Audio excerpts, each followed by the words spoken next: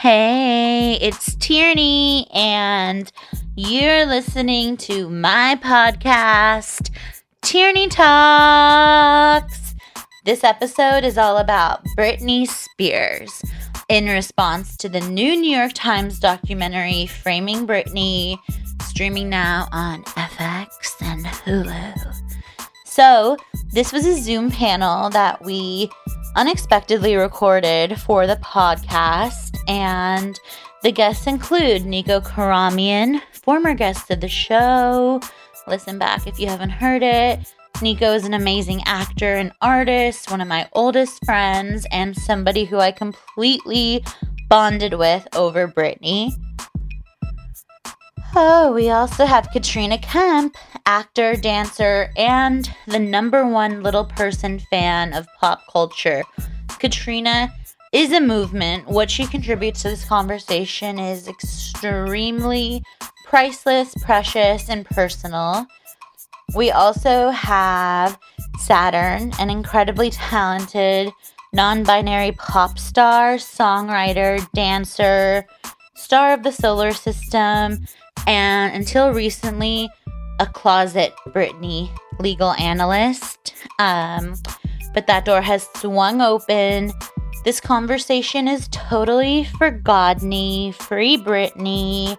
If you're not interested in the cultural dialogue around Britney, I wouldn't say this is the episode for you. Come again soon. And as a little treat, I will suggest what to watch once you've watched the Brit film. I would say the perfect pairing for your very own film festival isn't the Paris doc, which I did enjoy, but another celebrity mouthpiece approach to quote documentaries, more like advertising. The real Tierney Talk sanctioned film festival for Framing Britney. The other participant is Tiger, the 2-part doc on HBO about Tiger Woods.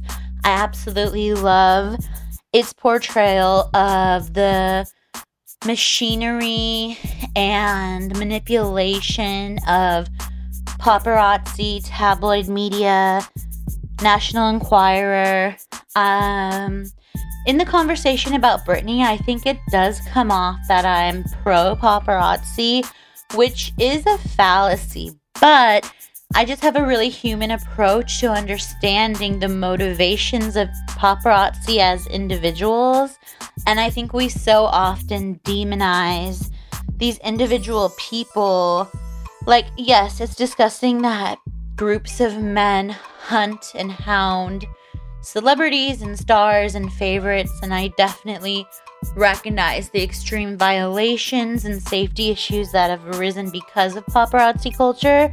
I just think so often we treat them like the bad guys and don't hold the owners of all of these like shows and magazines and networks and media brands as accountable, because they're off in their suits and their offices and they're not the ones on the ground doing the damage, but they are the ones putting the value. Or are we the ones putting the value because we look at it? Who knows? Anyway, I'm sure none of you are going to be offended by my pap love. Okay, yeah, and the sound quality isn't quite as good as usual, but believe me, the quality of the content is well worth it. Okay, enjoy, write me if you like what you hear, and if you don't, thank you. Bye. Someone said, are you charging for this Zoom? Yes, Venmo Saturn. Just kidding. It's free. It's Venmo Britney. Welcome, Benjamin Brown. Woo! Hi. It's Ezra Woods' birthday. Woo! Happy birthday. Happy birthday, baby. We're so happy you're here on your birthday, honey bun. I hope you have so much luck and love this year, and that you make one of your gorgeous floral arrays for yourself. Benny, will you turn your camera off for now? And then you're going to be invited to turn it back on later. But you do look amazing. So thanks for giving us a peek. We love pink. Woo!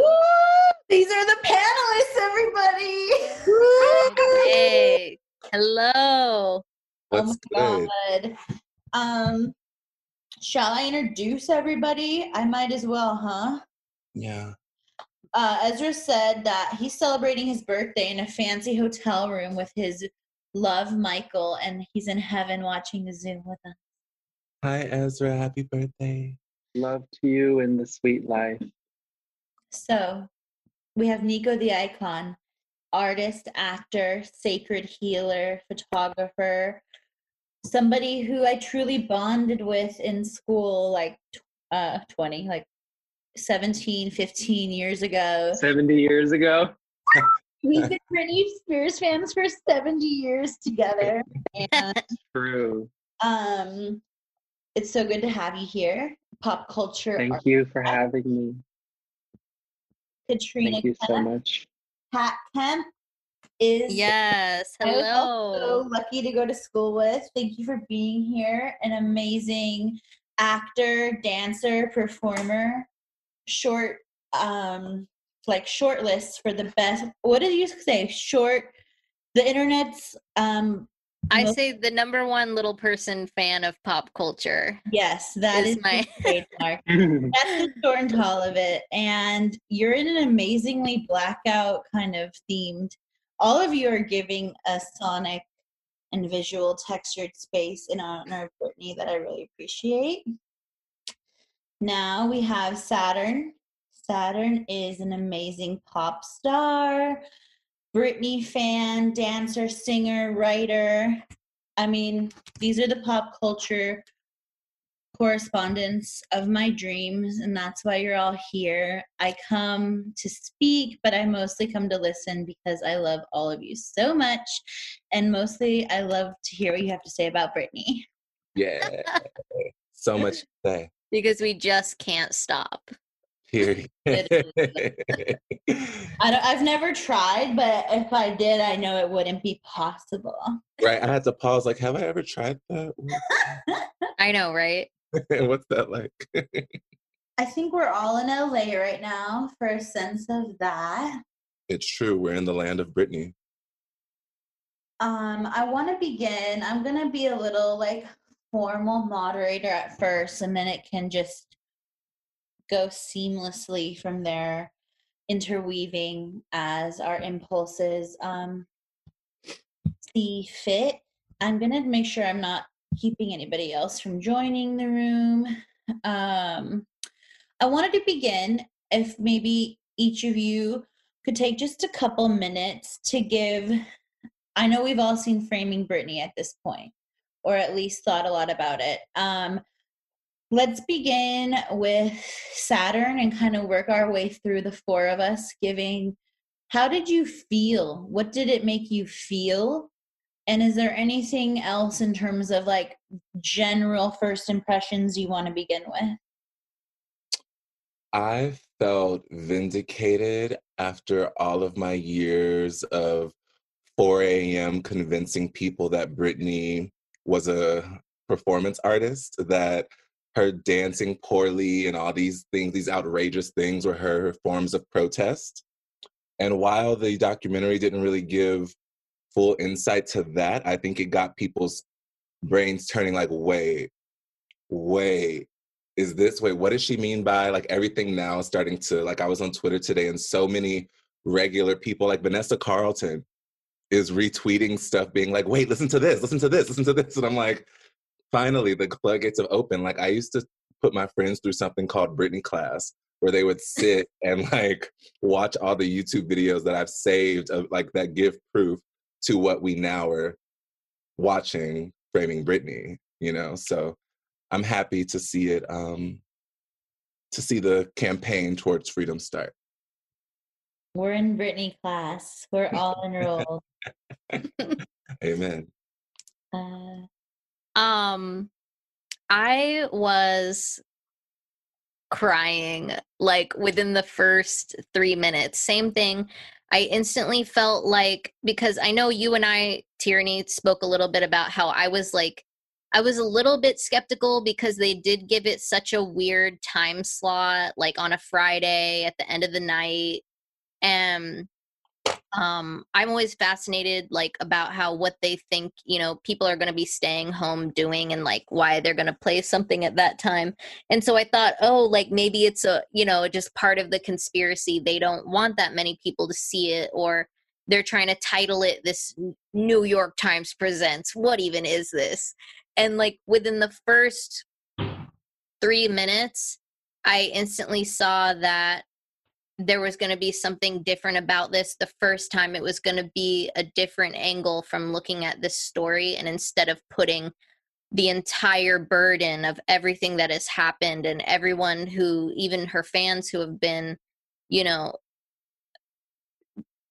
overcome by her story, like this is going to be the first time that it's told, like where everyone who is a part of it and has been enabling it to go on and go on is finally gonna sort of come to light and be put in such a way that it has enough evidence, and it doesn't sound like a 4 a.m.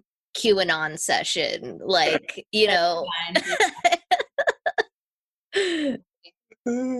because I've been there too.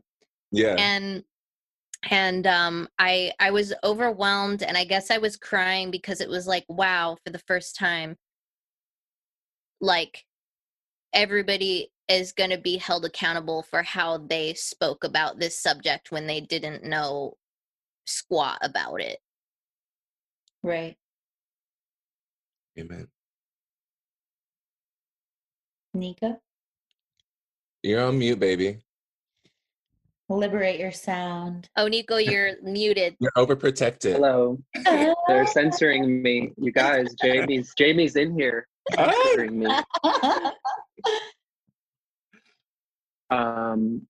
My baby's gonna get so rich, she's gonna buy me a boat.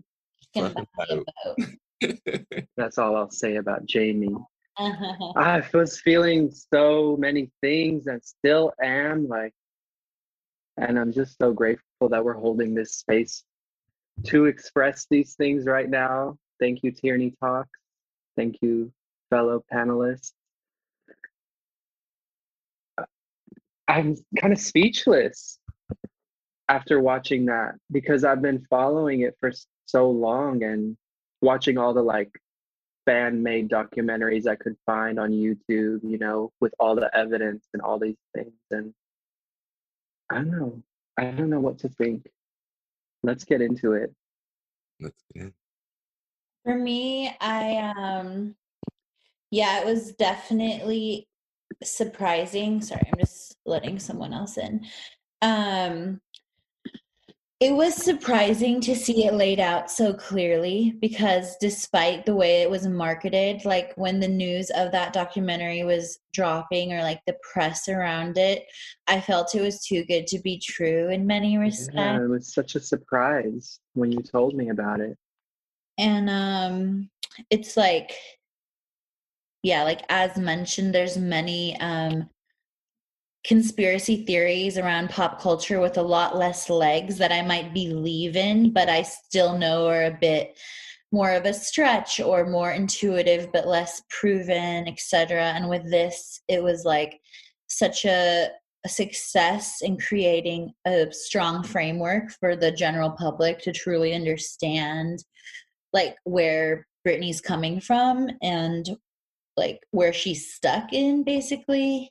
And for me, it instantly brought up my experiences seeing Britney live, because I've seen her live twice. And I realized, because of the documentary, although I've been interested in like her lack of freedom and lifestyle under conservatorship, it took the documentary for me to actually like recognize that both times I've seen her live have been during the conservatorship. And it kind of in a way, it just made me feel really sad and bad that, like, I was obviously there, like all the other fans, to support her, but to understand the situation she was in amid those performances, it just colored them in a really new light, especially because I will admit both times I was like quite critical. I didn't have that insight that Saturn shared of the performance as protest. And it makes so much sense because at times I would feel like in Vegas, I was like, yeah, I can tell who's Britney because she's the one on stage not moving. And we know Britney can dance. So, yeah, it kind of opened my heart to revisiting those experiences with new perspective. Yes. Yeah. And can I add on that? Like, I love how you're saying it colored everything in a new light, and it really did in all ways, not just the conservatorship, but her as an artist too. Like, it really gave me a deeper reverence for her creativity, and she really is this like otherworldly artist that's kind of underrated because she's always portrayed as a bimbo, and you know, Think about like this. Like, Blackout is the only album that she has executive production on, and it was released at the end of 2007, like post head shave, before 5150, and she literally her only promotion was to call in to Ryan Seacrest. And the minute he asked about her kids, she went to take a shower, and her manager gets on the phone and goes, "Yeah, she got in the shower." And Ryan was like, "Is that all she wants to talk about?" They were like, "Yeah." I was like, this bad bitch just dropped like the album of, I mean, like, she invented every pop star we like now with that album, right? And she was like, "Yeah, here's some songs I was working on by." Like, icon. Like, just the level of taste that she's always had, and even the level of performance, even within media, because the reason why Britney is alive now is because she's been performing in media. These like at-home videos are performances that were like, do you think something's wrong with me? You do. Look into my court case. What's going on, you guys? What's going on? Oh my God, you think I'm crazy? Look at me. I'm gonna dance really weird today, and then I want you guys to think about that. Like, it was all attention grab, and I'm like, this girl is so genius. It's like, it's just it blows my mind. Yeah, I feel like it was really exciting how they established her agency. It was so important to do that in a narrative sense in the first half to understand the severity of the loss of agency, because it's so easy for, I guess, even some fans of Britney, but for culture at large, to assume she's just like this capitalist cog in the pop machine. And in the documentary, we see at various moments the way that she, as you're mentioning, called the shots, executive producing one of her most, if not the most essential and beloved album, but then also in terms of the dancing and the choreography and like just how quickly that narrative turned, as to like, as if her having being under this conservatorship actually didn't change much because all she does is show up anyway. That's a really ugly rewriting of her creative history. Right, which is why the performing as a protest is so the only thing she can do, because she's like, if you remember me for one thing, you remember my shows. You remember me for killing MTV VMAs. I ain't killing. Y'all can put as much makeup as you want. As soon as you're done, I'm gonna put the black eye makeup on. And when I do have on the cute makeup, I'm gonna stand on stage. Matter of fact, I'm gonna let the pill hit because daddy told me I had to take my pill, so I took it and I'm standing. Right. You know, like that. It's like, oh, you want me to be pretty? Watch this. Like, it's such a rebellion. And I'm like, actually, shout out Rebellion. Anyone watching, go listen to her unreleased song called Rebellion. It's incredible. Whoa. I never heard it. And another thing I want to add is what that documentary, I think, still wasn't able to fully delve into was how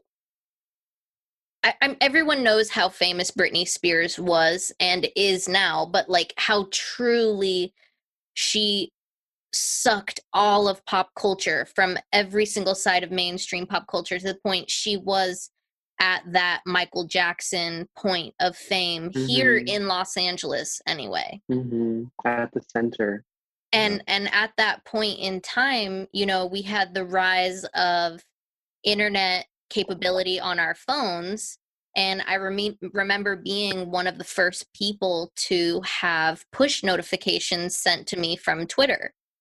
And this was around the time, you know, data rates may apply.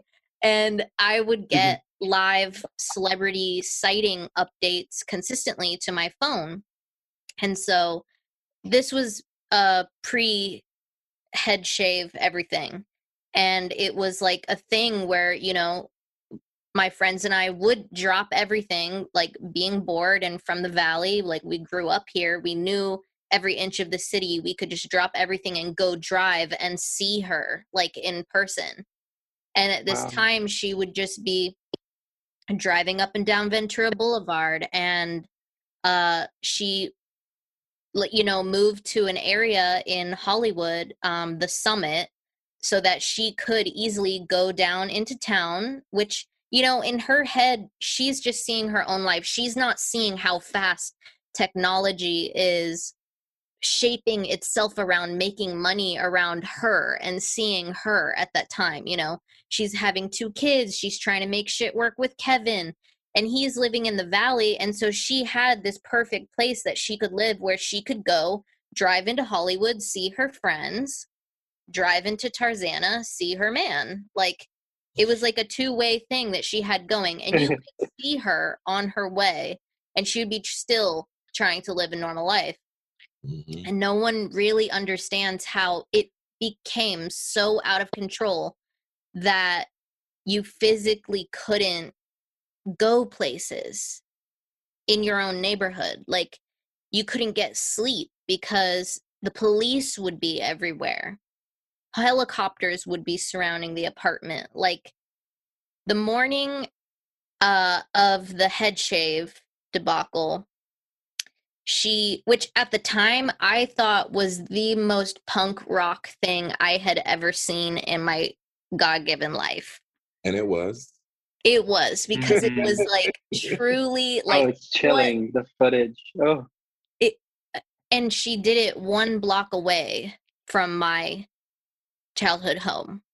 Wow. So when I woke up in the morning and the streets are blocked off and you can't sleep because 5-7 helicopters are fluttering around, like, no one truly understands that because of the level of fame people allowed to happen for such like heinous reasons, other than the true thing that was going on, which was the art. It was Blackout being made. It was, you know, all these other things that she was capable of showing and doing, or like giving her time to figure shit out with family or whatever.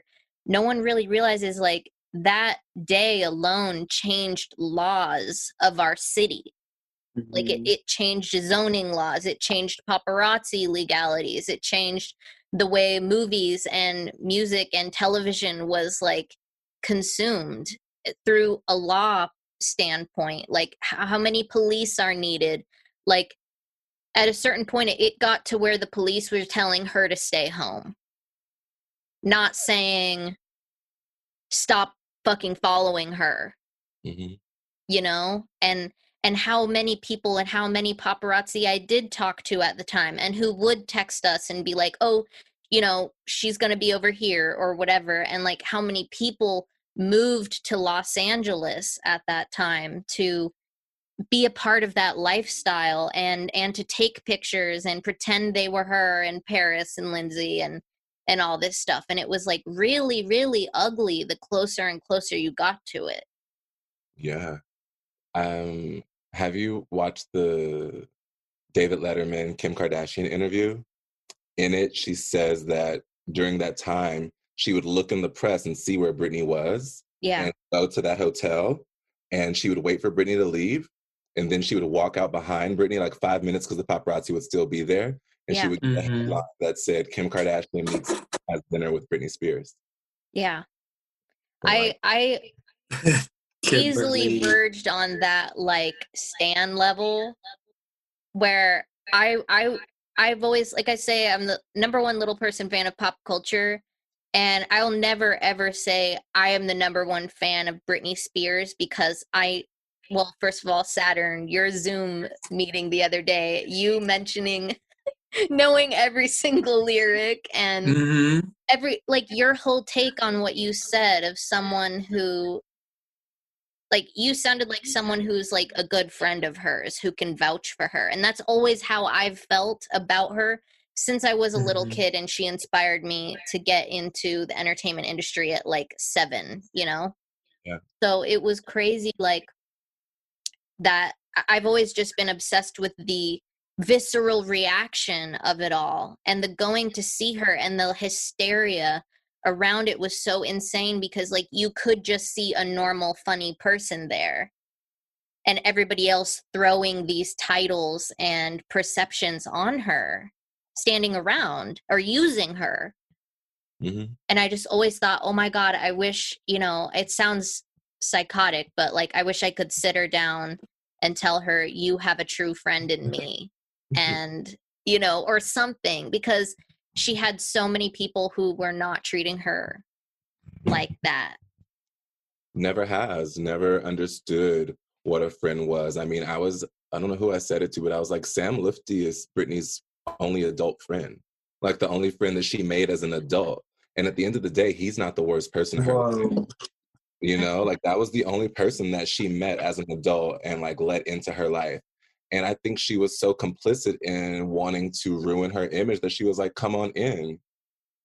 You know? I hate how that attributed to the direct order of the conservatorship, because it was really emphasized that she was unable to gauge who to let into her life, which is just clearly a huge violent irony, given that her parents or her father who took that agency away from her was actually the kind of villain in the situation, more so than fucking Sam Lifty, you know? Right. And isn't our parents how we learn how to engage other people? So if Britney can only find a Kevin, a Sam, all these horrible men, why do you think that's her perception of what love looks like to her dad? You know, like you're the prototype of Britney's pursuit of men in her life. I have a question for everybody, which is, what moment in the film enraged you the most? What gave you feelings of anger or that spirit of defensiveness more so than other moments? I think Saturn said it the other day on that Zoom, which was the very end, that woman, that lawyer, Vivian Lee, who's like still so lost in her own hustle and her only way of knowing how to make a dollar, that she knows that with her own words, she's advocating against the very thing that the documentary is trying to shed light on. And how many people, I guess, how angrily I felt at how powerless, like if this is happening to a megastar, think of all of the other people who are now latching onto the Free Britney movement, because they're trying to say, look, if it's happening to this beautiful, rich megastar, how many people is conservatorship abuse happening to that literally have zero voice, can't even have an Instagram, can't even have a phone, can't show up to a court with a picket sign, or, you know. Who do you think is doing her Instagram? Who posts? Okay. Posts? I think Britney posts. I really do. But I think that there's a team of people who don't, like I can say her name now. I couldn't say her name for a while because I know her, but Lou Taylor. I think Lou Taylor's team, who was Britney's business management and still kind of has dealings. But I think they're able to look, because remember back in the day when Britney would post and it would be deleted and then when it come back up like 30 minutes later with like a variation of the caption. A moderator. And I think that let me know, she is posting, but then they have to, and that's why she talks in code, because she's like, they're pretty dumb. They don't really know what I'm saying. Only my friends will get this kind of stuff. In her team's mind, it's like, oh, good. She's posting this shit that makes her look crazy. That helps us. And she's like, you're so stupid. Like, my fans are reading between the lines now, you know? So I think she does posts. Like today, although today I was like, girl, you're getting too cocky. Like when she was like, the event everyone was waiting for. So, last week. last week. I'm like, girl, you're getting cocky. And I say this lovingly, but while looking like shit, basically. Like, I feel like that's part of the whole brand rebellion, too, you know? I mean, remember in, Miley's episode of Black Mirror? Yeah, Yes. you mean Britney's first documentary? Period. The writer said it's based on Britney, but you know that scene when like they're like, come on out, like come out of the room, and she's just like smearing black eyeliner around her eyes. Oh my god. That's how Britney looks, yeah. That's what Britney does. Britney's like, fuck, I refuse to look innocent, cute, put together, any of those words. I refuse to look okay. Sometimes I feel like they let her make the content and then it gets like banked. So I don't know, like that's just not a fantasy but a fear where it's almost like you don't know exactly when it might, like, you know, the directness or the immediacy of like me posting and knowing that people are engaging with what I just said right away. Like I'm sure, if not all the time, that has been somehow played with to further dissociate her from her community. Yeah, especially early last year or early 2019 when she got out of the mental hospital or the wellness center. I think that was totally, you know, when she did that video where she's like, I just want to tell everyone all is well. And I was like, oh, it's clearly not well. And the voice. It's like, what's The going voice. on? Okay. This is a part in the documentary that this is how I was so happy that they posted this. You know, when she's like, I'm keen on freedom. I like to, you know, travel. I like to do these things. That's the only video in the last 3 years on her Instagram where she has her voice. With her voice. Yeah. And she had to hide that video behind a picture of a book because she didn't want her team to really see it. But everything else is a part of the like, my dad's taking care of me. Look how I'm acting. This is what him helping me looks like. You know? Did you guys watch the Paris Hilton documentary, the new one? Yeah. Yes. I think it is a bit of that where she has the ability and to speak out and has now had the inner reflection to be able to admit that her character, Paris Hilton, which if you think about it is a genius long form improv character. Sure. Yeah. The goal which is all to of them be the use. richest, the looking, talking. The goal is to be the prettiest in the room, always. Like that goal. But having the grace of a star, you know, a starlet, a Hollywood starlet, and a princess, an heiress. And that is a character that she's able to stick to long form. Britney's, because we don't know really what her true, you know, if she had the ability like Cardi B, for example, to just sit there and talk on Insta Live, like imagine the shit we would hear her musing about from day to day, and then tomorrow be like, oh, I said that, ha ha ha, you know, whatever. But how many people around her are able to actually like Paris dissect that? Now when you hear Paris in an interview, she has a normal voice halfway through it, and then sometimes she reacts with her Paris character. So she's already being open about how she's trying to be more herself and come out of that dreamlike state. Like for example, even when she falls off of that horse in that infamous clip of her in like Simple Life, she, instead of being a real, like, you know, her real self, she still realizes, oh shit, like cameras are rushing toward me. She's still, oh, it went too fast. She's like, oh, the horse. Like, you know, that's not Paris Hilton. And I know that because again, like, I met her in real life. That's not how she speaks. Yeah. You're not going to get all of your work done and become a conglomerate that you are by walking your whole life that way. Like, We have seen the real Britney though. That's why we yeah. like chaotic. Like Mhm. when she's sitting there and she's like, Yes. when she's like, y'all look, these look like my boobs, but they're my knees. Yeah. Like, you know, we know how that girl's brain goes. Like, we know that she's like goofy and all these things. And even when she was perfect Britney, she was never like, "Hi, I'm Britney Spears." Like, she was like, "Hey, y'all, I'm Britney, and today we're gonna watch da-da-da," you know, like, "Are you watching me on this channel?" Like, she was always this chill, like sexy on stage, but chill girl next door off stage. Mhm. Yeah. But now she's like, "I'm a robot," because that's what they want, right? They want to be a robot. So today we're going to talk about, I don't know.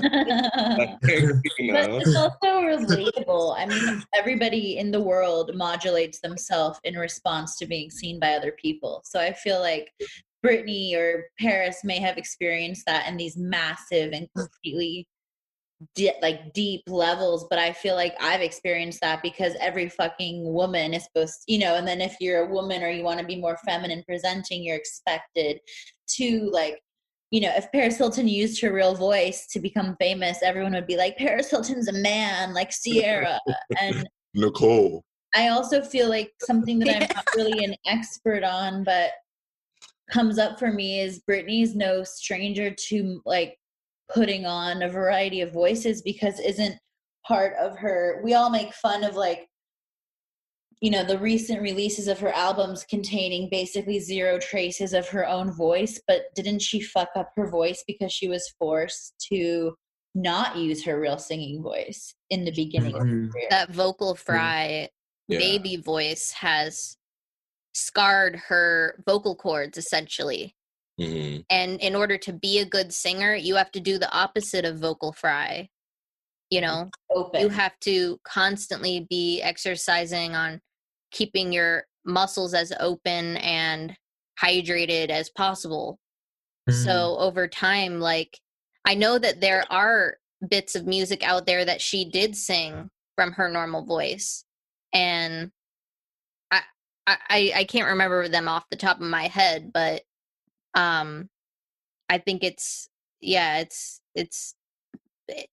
it makes sense though that that signature Britney voice is something that people would consistently go back for, and it is sort of that character that artists and, you know, queer culture, like, where they sort of meet, and the reasons why we do love people like Anna Nicole Smith, for example. Like, why is she such a diva to our community is because we know she's playing this person over here and she's making her money, like, over here, and then she's a real ass bitch, like, in this other way. So it's like everyone knows, or like who has had to go through like hiding or suppressing a part of themselves knows that we have to be presenting in a certain way to get things done or be taken seriously. But then when we're with our friends, we're on the dance floor, it's a different life, you know?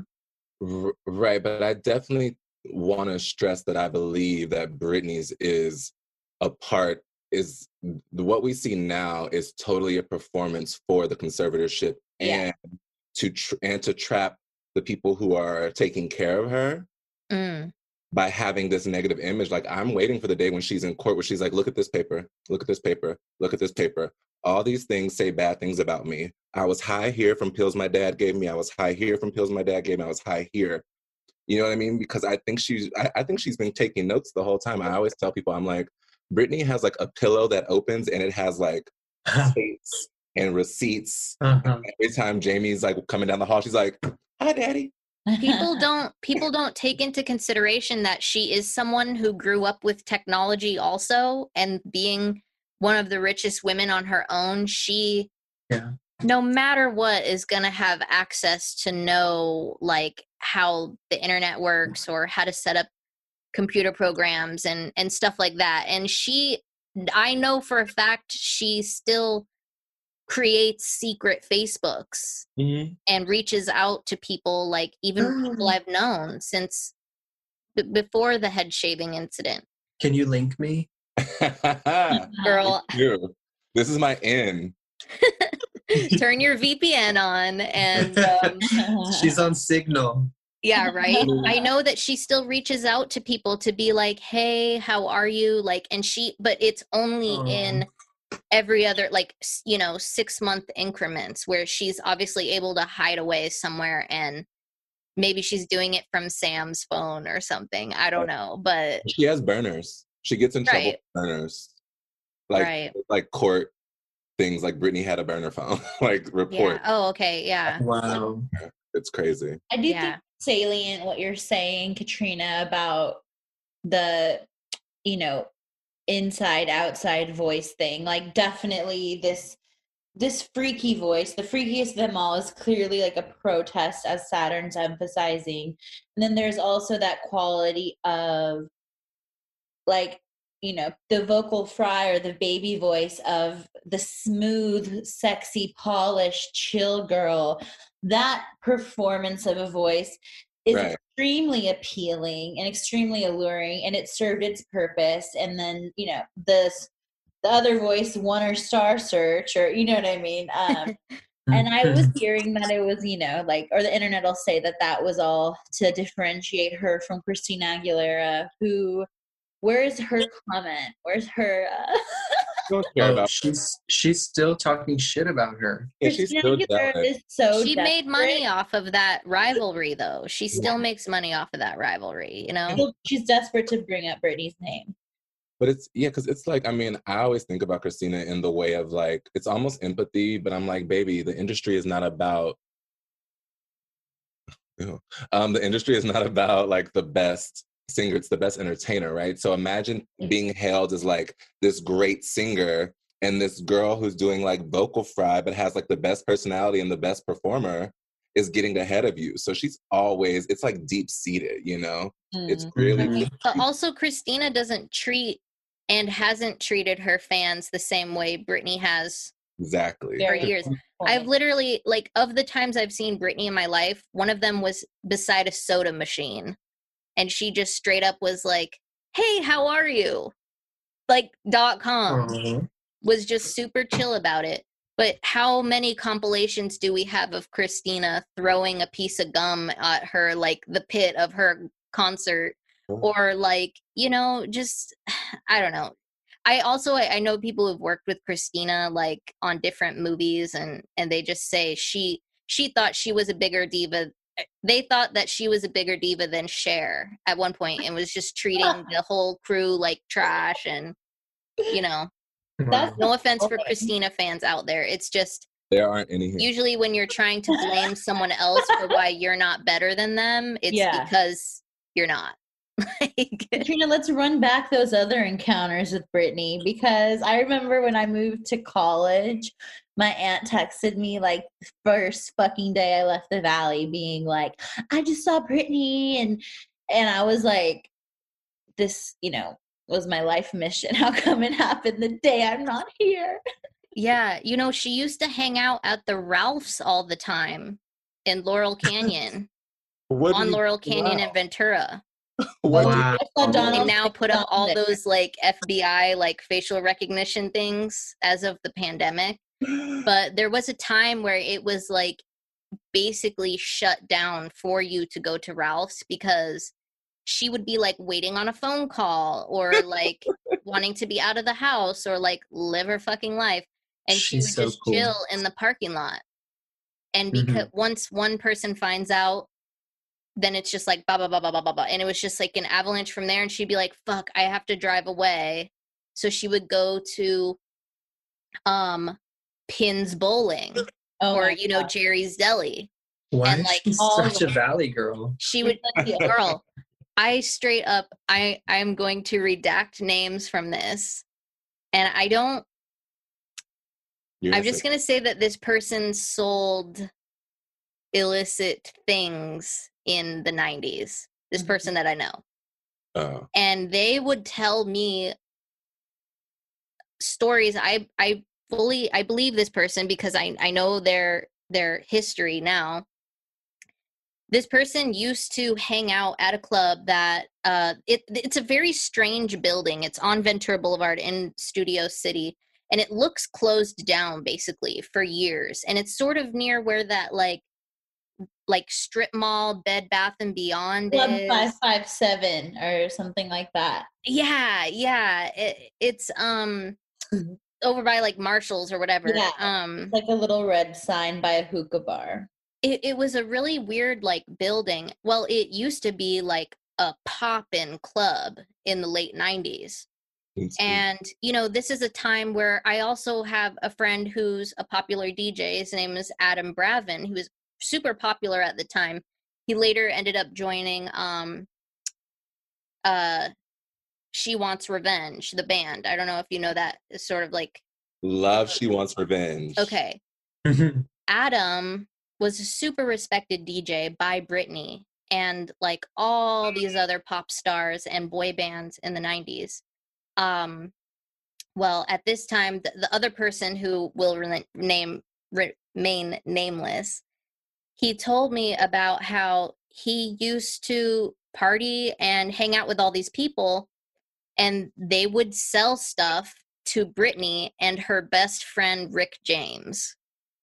And that Britney and Rick James would hang out all night on Ventura Boulevard, pre-cell phone, going from club to club to club. And that literally, him telling me that like 5 years ago validated so much for me. And I was like, I knew she was a world traveler. She hangs out with every type of person. She loves queer people. She isn't a bimbo. Like none of those things I ever believed, but it was like that gaslighting of people just being like, oh, please, she's this. Oh, please. Like she doesn't know, you know. Yeah. And it was a thing. He was like, yeah, they would. And I knew this was unprompted.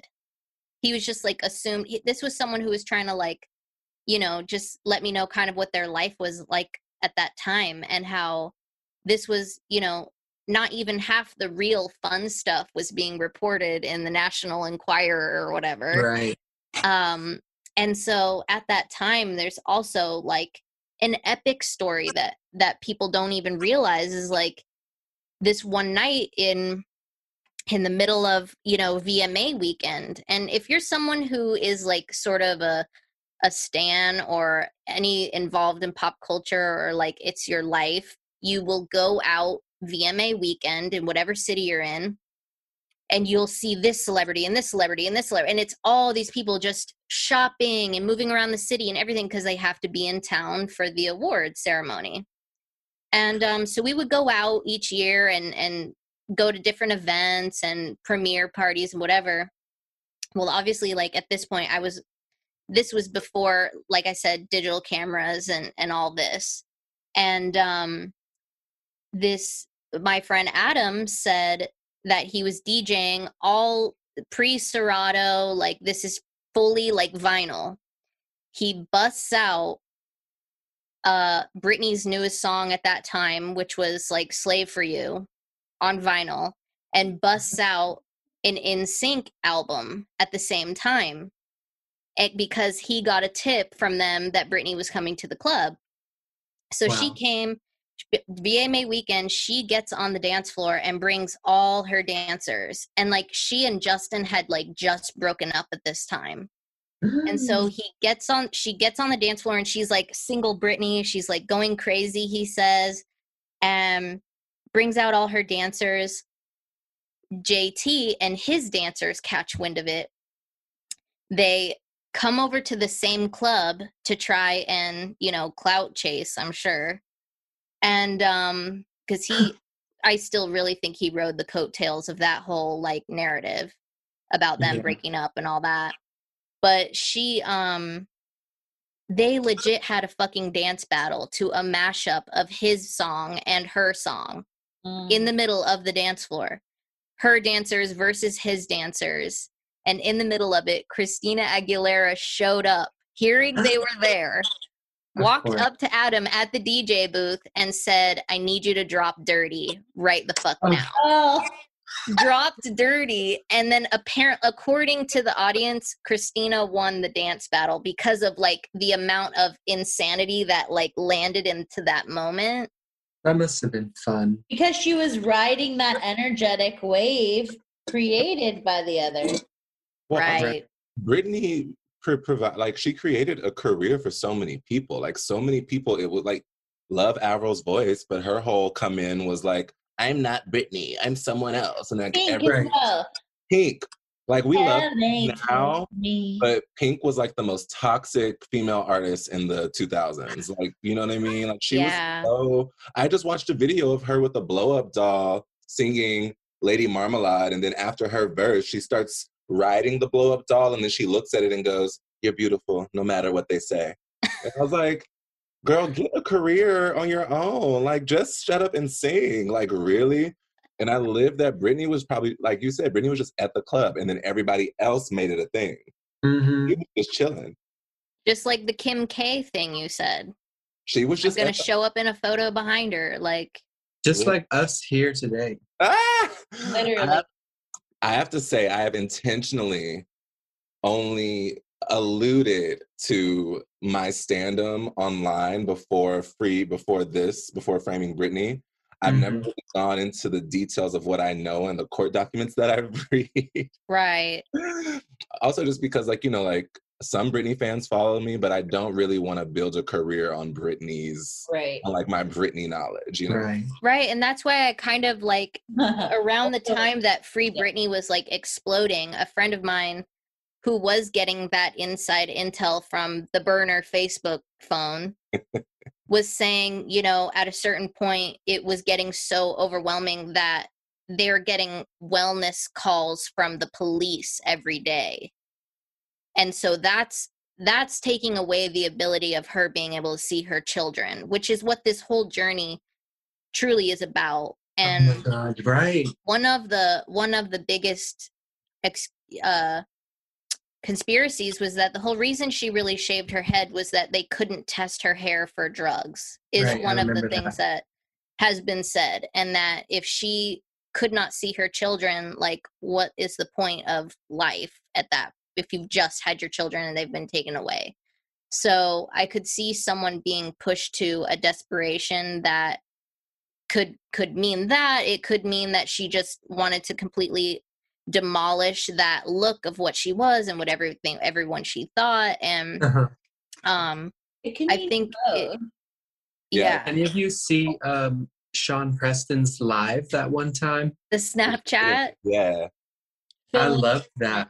Fill in participants. So her son one time got on an Instagram live or some kind of live where he was like, it was a very rare glimpse inside the family from her son, just dishing out random details like a 12-year-old boy would, you know, like Mason. people were in the comments asking all these questions, and he would be like, "Oh, my grandpa, yeah, I fucking hate him." Yeah, he's an asshole. I love Just love that little insight that we got. Although I feel for more reasons, obviously, I hate that K-Fed has raised her kids, because when a commenter was like, "Hey, is your mom gonna make any music anytime soon?" And he was like, "Man, I was just asking her about that the other day." And she goes, "I don't think so, baby. I'm not going to. I don't really like it anymore." And then I said to her, "You know how much bank you make from that?" And I was like, Yeah, he's also like, I'll let you know more information when I get 50,000 more follows. Right. And like, K-Fed's child. I was like, that, or like seriously been spending too much time with James Spears. Like, No, that's K-Fed's baby, because K-Fed also is getting money from Britney. They don't. I'm sure Jamie is not a hands-on grandpa. I'm very Except sure. when he's I hitting. thought, Well, like, he has a restraining order now for being too hands-on. Right. that's He's- what I thought was like, in a way, I don't know if this is just looking way too into it, but No, in a way, I was like, was that Kevin's way of helping Britney? It was. Okay, yeah. It was. It was him saying, I see what's happening. I'd rather us just go through this custody thing with us, and I don't want your father even seeing them. So maybe he Mhm. will change this if even you can't see the kids. As much as I love that and I believe that, I think it's like Britney's like, "Look, dude, I've done so fucking much for you. You were nothing." I'm like, if I were Britney, like my statement would be like, I was the Dumbo that like let you in my life, and I allowed you to give me kids, and now I pay you to raise them. The least you can do is help me get my dad away from our kids. Mm-hmm. I remember him The like least. I remember going to see Kevin Federline in concert Why? the night Oh my Popo God. Zao What would you was do? released. She gave him that too. And that too, introducing him at the Teen Choice Awards. He had no business being there. Like, if I were Brittany, I Never. would be driving around to people's houses collecting what they owe me. Hey, remember when? Hey, girl, remember when I said your name on it? Can you please, you know? Yeah. And all he did was talk shit and She's such a warm-hearted person. Yeah. She just does that. I mean, something that the documentary didn't get into is like the conservatorship was constructed for months. Like Lou Taylor is like she does this to people. She tried to get Lindsay Lohan into a conservatorship, and she helped Amanda Bynes' parents get her into one. And she's the one that told Jamie what it was. Jamie didn't know what a conservatorship was. Jamie is an idiot. Like, so before that, whoever Kevin's lawyer was, they were working on getting Brittany. They were setting her up in situations to look like an unfit mother. right. Mhm. They wanted, like Kevin, like the minute Brittany filed for divorce, Kevin filed for primary custody Mhm. from day one. And I think a lot of the reason why people didn't help Brittany beforehand, before everything got really bad, was because it was like, no, let her cook. She'll give us more than enough reason to take her money. Mm. More than enough reason. One of You know the what? Yeah. Oh, go ahead. I was gonna say what also really upset me is in the documentary is how is her name Diane Sawyer? Is Yes. that who it Yeah. was? Oh my gosh. Her whole angle and I love how she includes she being Brittany. I love how she included all those media clips like Jay Leno, all these people who were just so horrible to her all the time, and like how they would come at her so crazy, and just to get a rise out of her and just to keep painting this horrible picture of her. But And that how it is was all okay. And like they brought up a point in the film where they're like, nobody, I think it was her mom or someone said like nobody knew how to deal with this. There was no one that could be there to sort of maybe give like a media training, or I don't know what you would call it when people are just harassing you 24/7. And that's how that whole situation changed the whole industry of being a pop star. And Mhm.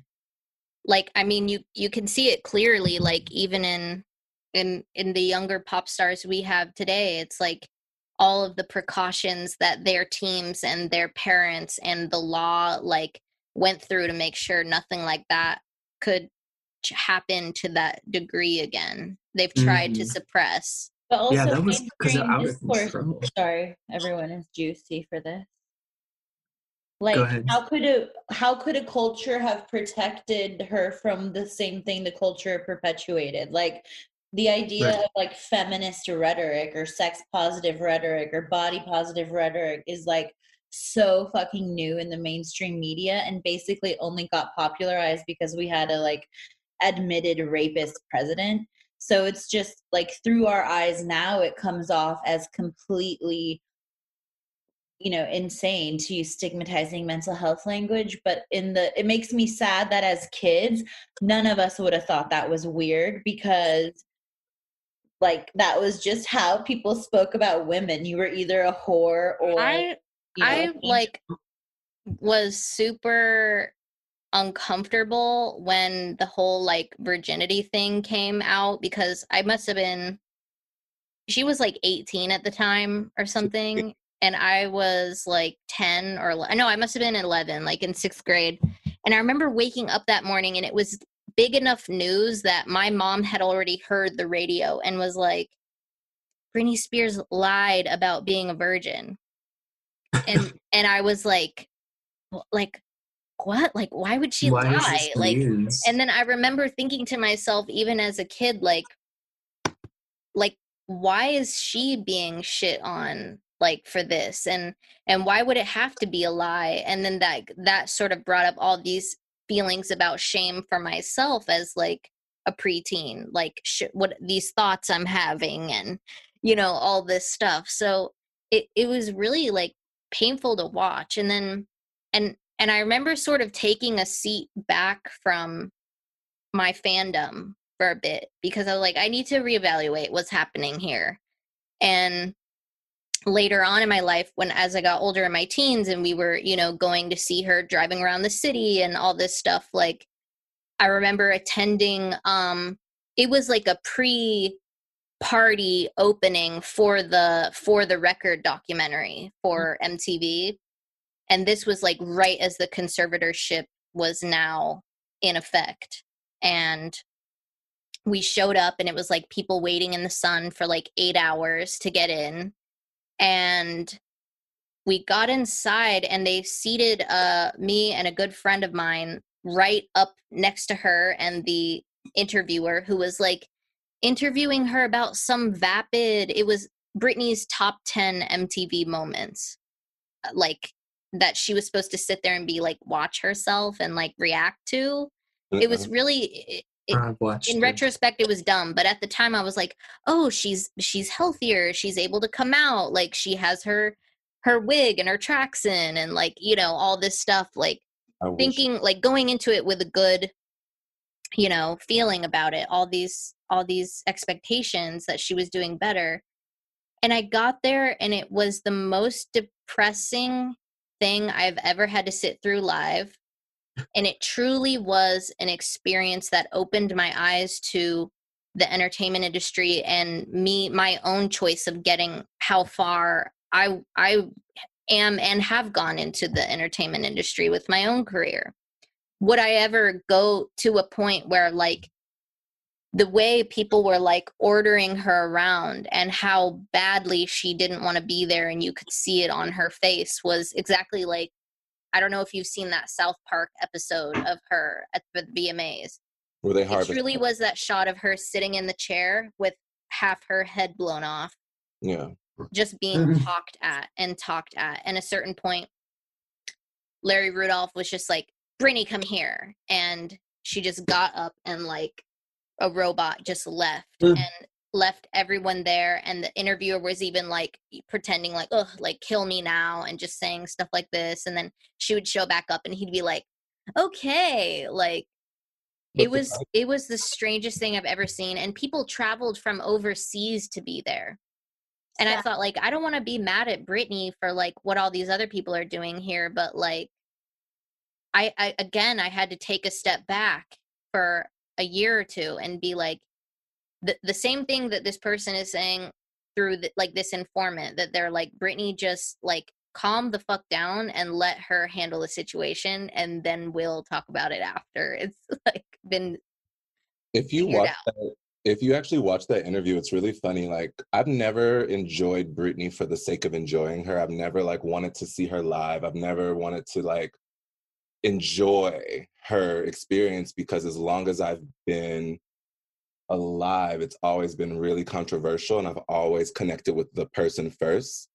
And I remember watching that that moment, that show live, and everything that she was saying, she was like, and she does this when she's really nervous or angry. She like, so she was just going like this.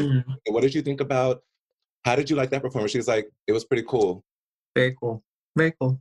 And that was her whole response for most of the questions. And like, she might have laughed at one question like toward the end, but everything else was like it was so horribly edited. And at one point we were there like some hours, and like how when you're filming a TV show, there's like an awkward silence in between when they want to take a cut and whatever. There's a moment where like a few of us were centered at these like little patio tables right near her.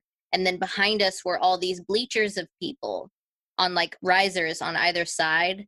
And just her like in the center being stared at like silently in this huge ass room. And someone just gets the idea to go, Britney, I love you.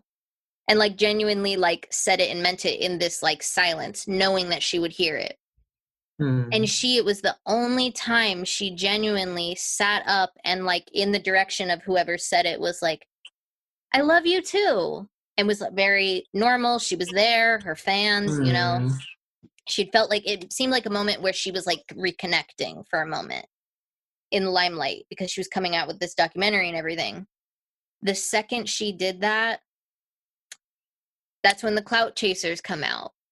And then it becomes, Brittany, I love you. And whoa, and then everyone exploding and like screaming over it to her. Because, oh my gosh, she's given this one person attention. And you just saw her energy instantly close like a clamshell. And literally by the end of the taping, she's staring down into her lap, no emotion. And people are still screaming, Brittany, I love you.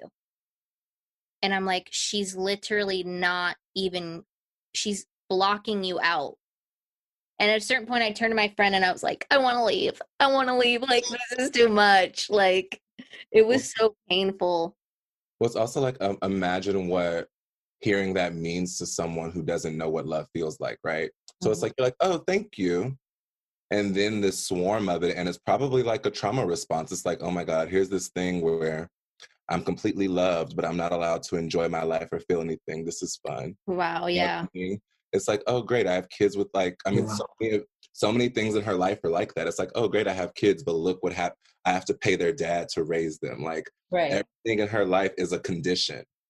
I think that's also why the relationship to her fans being so continuously generous and warm in so many ways is exactly that, so generous, because it would be very understandable for Brittany to truly resent all of us who give a shit about her.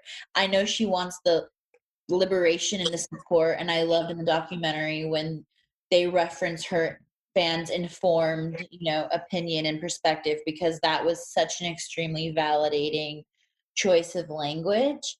100%. But yeah, I think that scenario of like, yeah, I know you love me. Like, but wait, what's that? I don't watch Drag Race, for the record, but what does it say? I love you, Pheromone. You don't love me. Like that's like I'm sure like, you wish. Like, you don't even know me. You love something. Right, you love this fucking, she rips out her wig. You fucking love this picture. You love, like, Right? Yeah, the idea of it. Britney deserves to really let us have it. I mean, not us really, because like, I mean, there's that We Love You Britney thing this weekend. Yeah. And I thought that was beautiful because so many people have laughed at her. I've been the one friend in my like close friend group who's always been like, don't say she's crazy because you don't actually know what that means, because it's such an easy, cheap shot. And people be like, girl, I was just saying something. I'm like, well, don't just say something. Say something that means, you know what I mean? Like, have an informed opinion about what you're referencing. But there's also, sorry, I don't want to cut you off.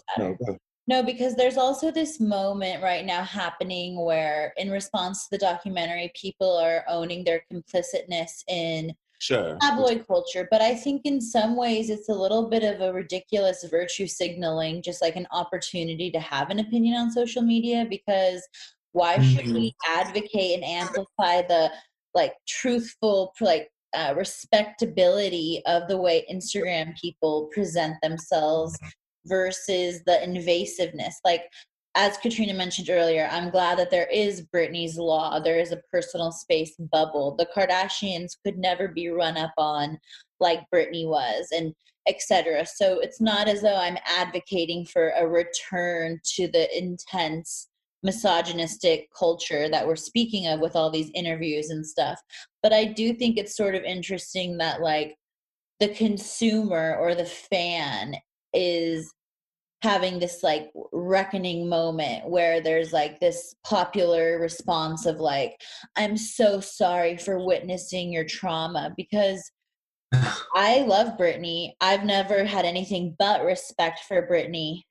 The most juicy, naughty, quote, horrible, crazy stories that I've heard, some from Nico, about Britney, I love and cherish those. I don't think we're bad people for knowing it, because when this character has been, she's literally fucking Elsa or whatever from Frozen, as she says, why wouldn't we want to know every detail of truth about the bitch locked in the castle, you know? Right. Mhm.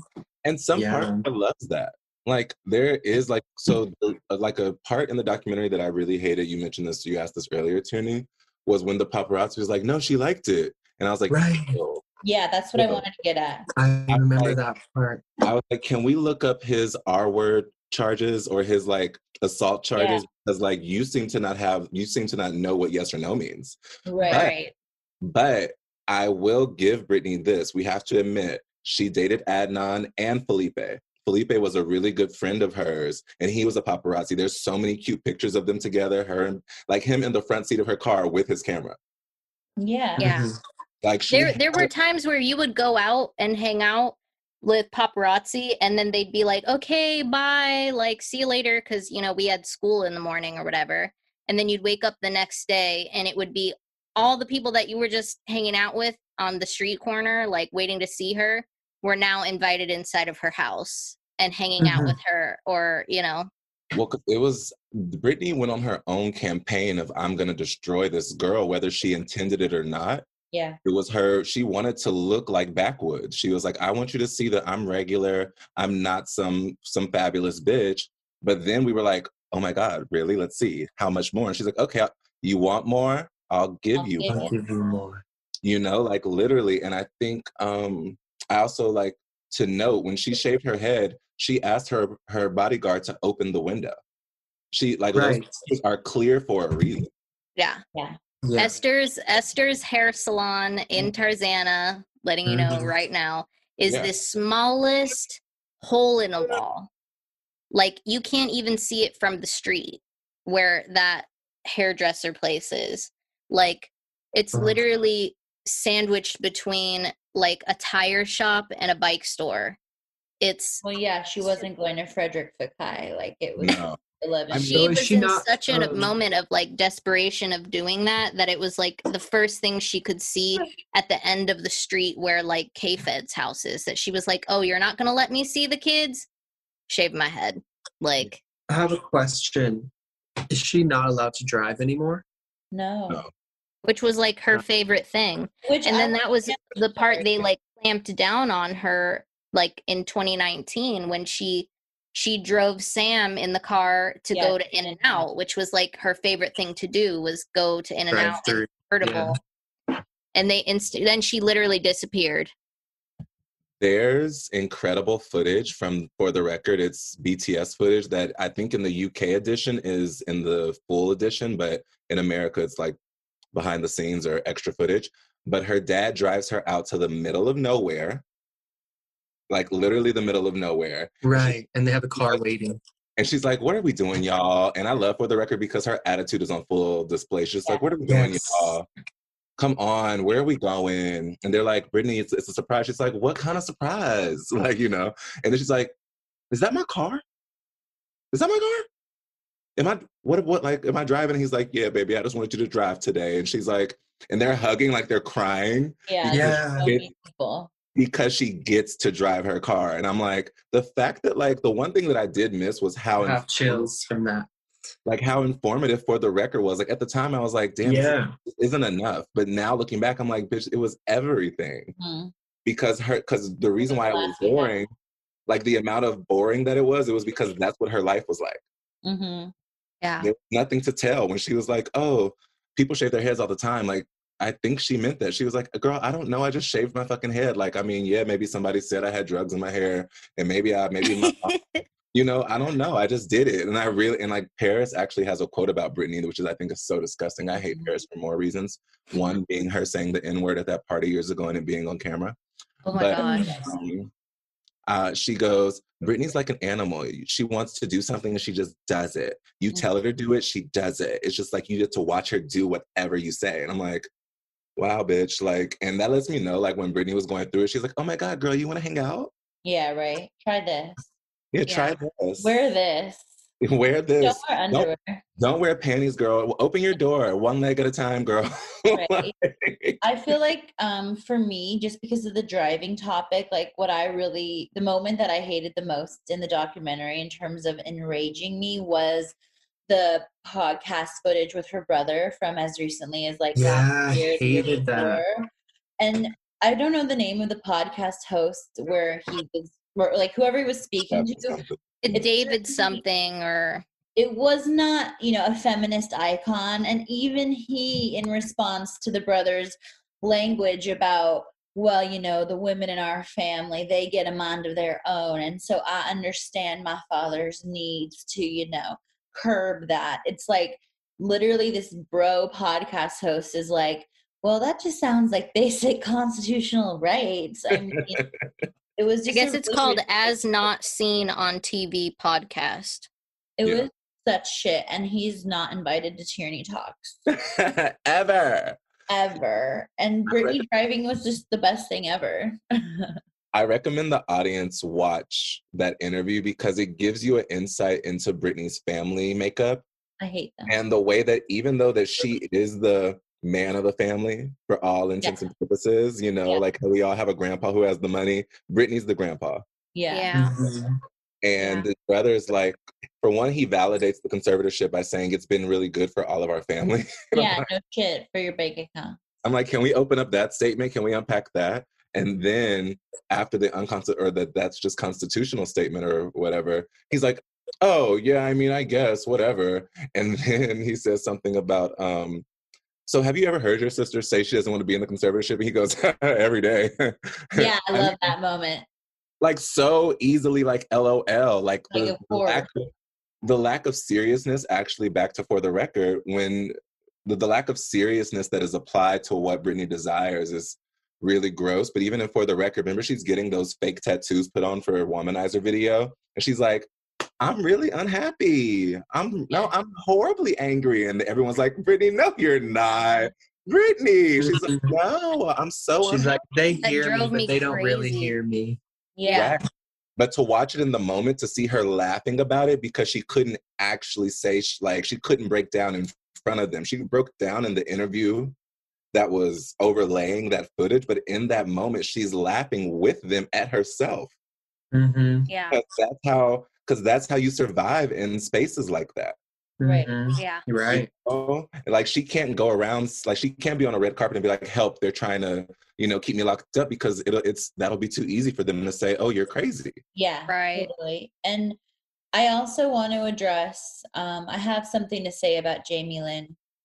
Ooh, And get her, Jade. back to the Frozen, analogy. I love when Britney, it's one of the popular veiled messages because in stating Frozen as her favorite movie on Instagram, it gives us the opportunity to understand the lack of parallelism between Jamie Lynn and Britney as compared to the sisters in Frozen, because the sister in Frozen, the protagonist, has a very unique gift. She is locked up with her gift in a big mansion, and the younger sister is off, alienated from her.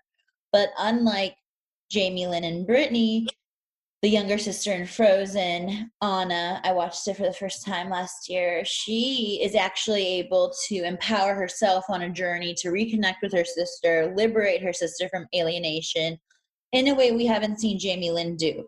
But because Saturn raised the very important note of Lou Taylor, business person at large, someone that the Free Britney Coalition is very up in arms about right now, because she also wanted Amanda Bynes to enter a similar or a uniquely tailored conservatorship. I will say that Jamie Lynn is likely, I can't substantiate this with a police report, but she's dealing with plenty of her own trauma. Jamie Lynn was a Nickelodeon star. Amanda Bynes was a Nickelodeon star. They share the creator of their shows, each of them, as well as all that, Drake and Josh. As soon as Me Too popped off, who was awarded like a $70, $80, $90 million severance, from Nickelodeon? But this guy, Dan Schneider, who created all of those shows. If you watch back all of those shows, iCarly even, he had no reason to leave the network given that everything was a huge hit. Almost all of those shows involved not just the hypersexualization of these young girls, but literal like foot fetish close-ups, POV shots. Like even in the Amanda show, there's a moment where a Jell-O mold is made of Amanda's foot and some guy has to eat it, and there's all this like visual sexual referencing that, you know, the industry gossip goes that this guy Dan Schneider is a pedophile who is creating all these shows. People say that he's the father of Jamie Lynn Spears' first child from when she was 16, but that the Spears family hired her ex-boyfriend to pretend that it was his baby because he was 18, and then it wouldn't be considered statutory rape. So I villainize Jamie Lynn in one respect in saying she's not as good of a sister, but I also think her and Amanda Bynes are very likely walking around with similar trauma from their time Oh, in the yes. spotlight. And that's just like so fucked up. Yeah. I mean, And how much like she has even less power and influence than her own sister who's in the situation. Right.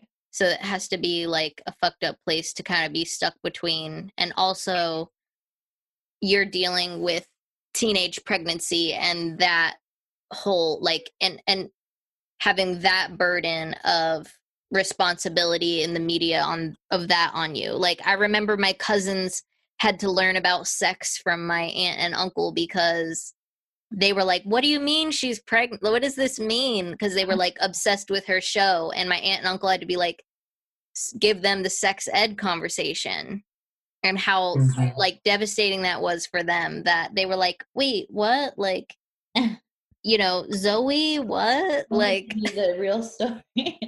yeah.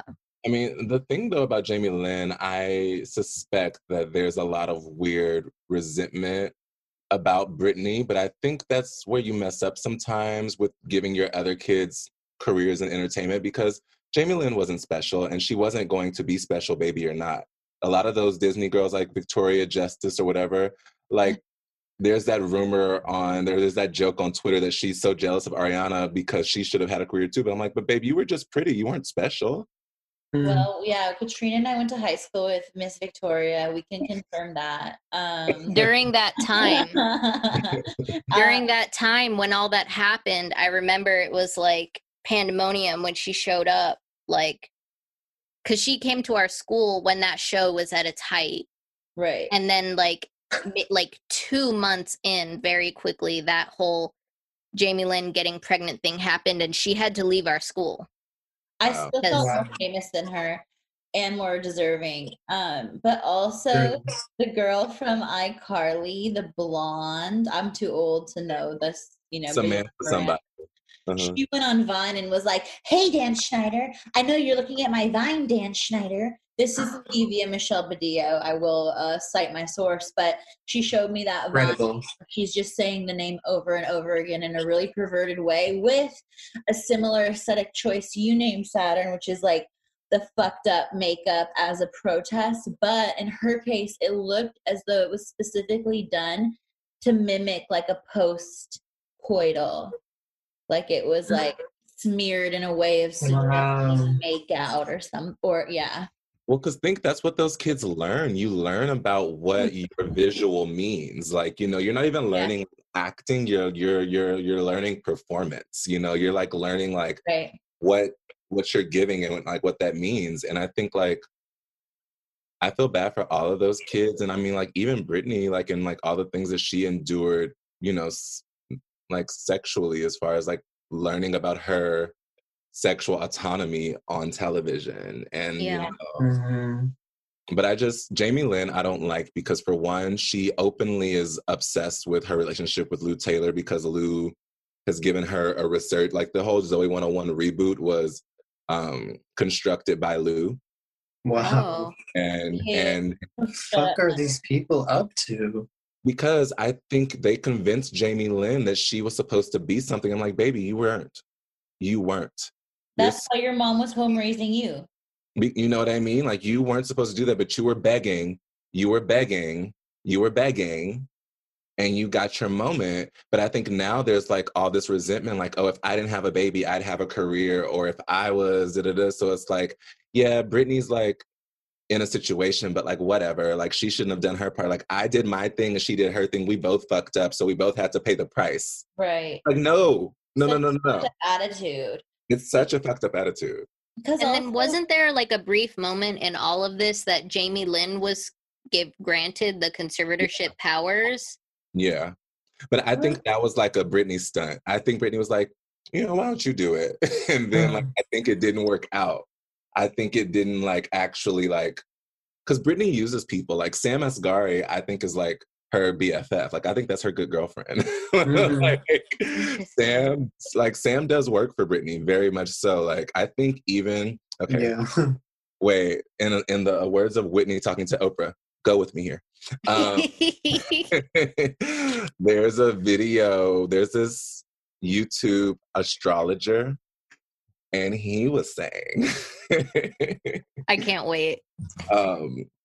He was saying that he thinks Sam actually is the one that fucked up when Britney went to the wellness center. That he like, because you know he has to report to Jamie, and he was saying that it seems that someone accidentally fucked up in Britney's world. Like that's what this card means, and maybe it was Sam. Like the report was, oh, we went driving.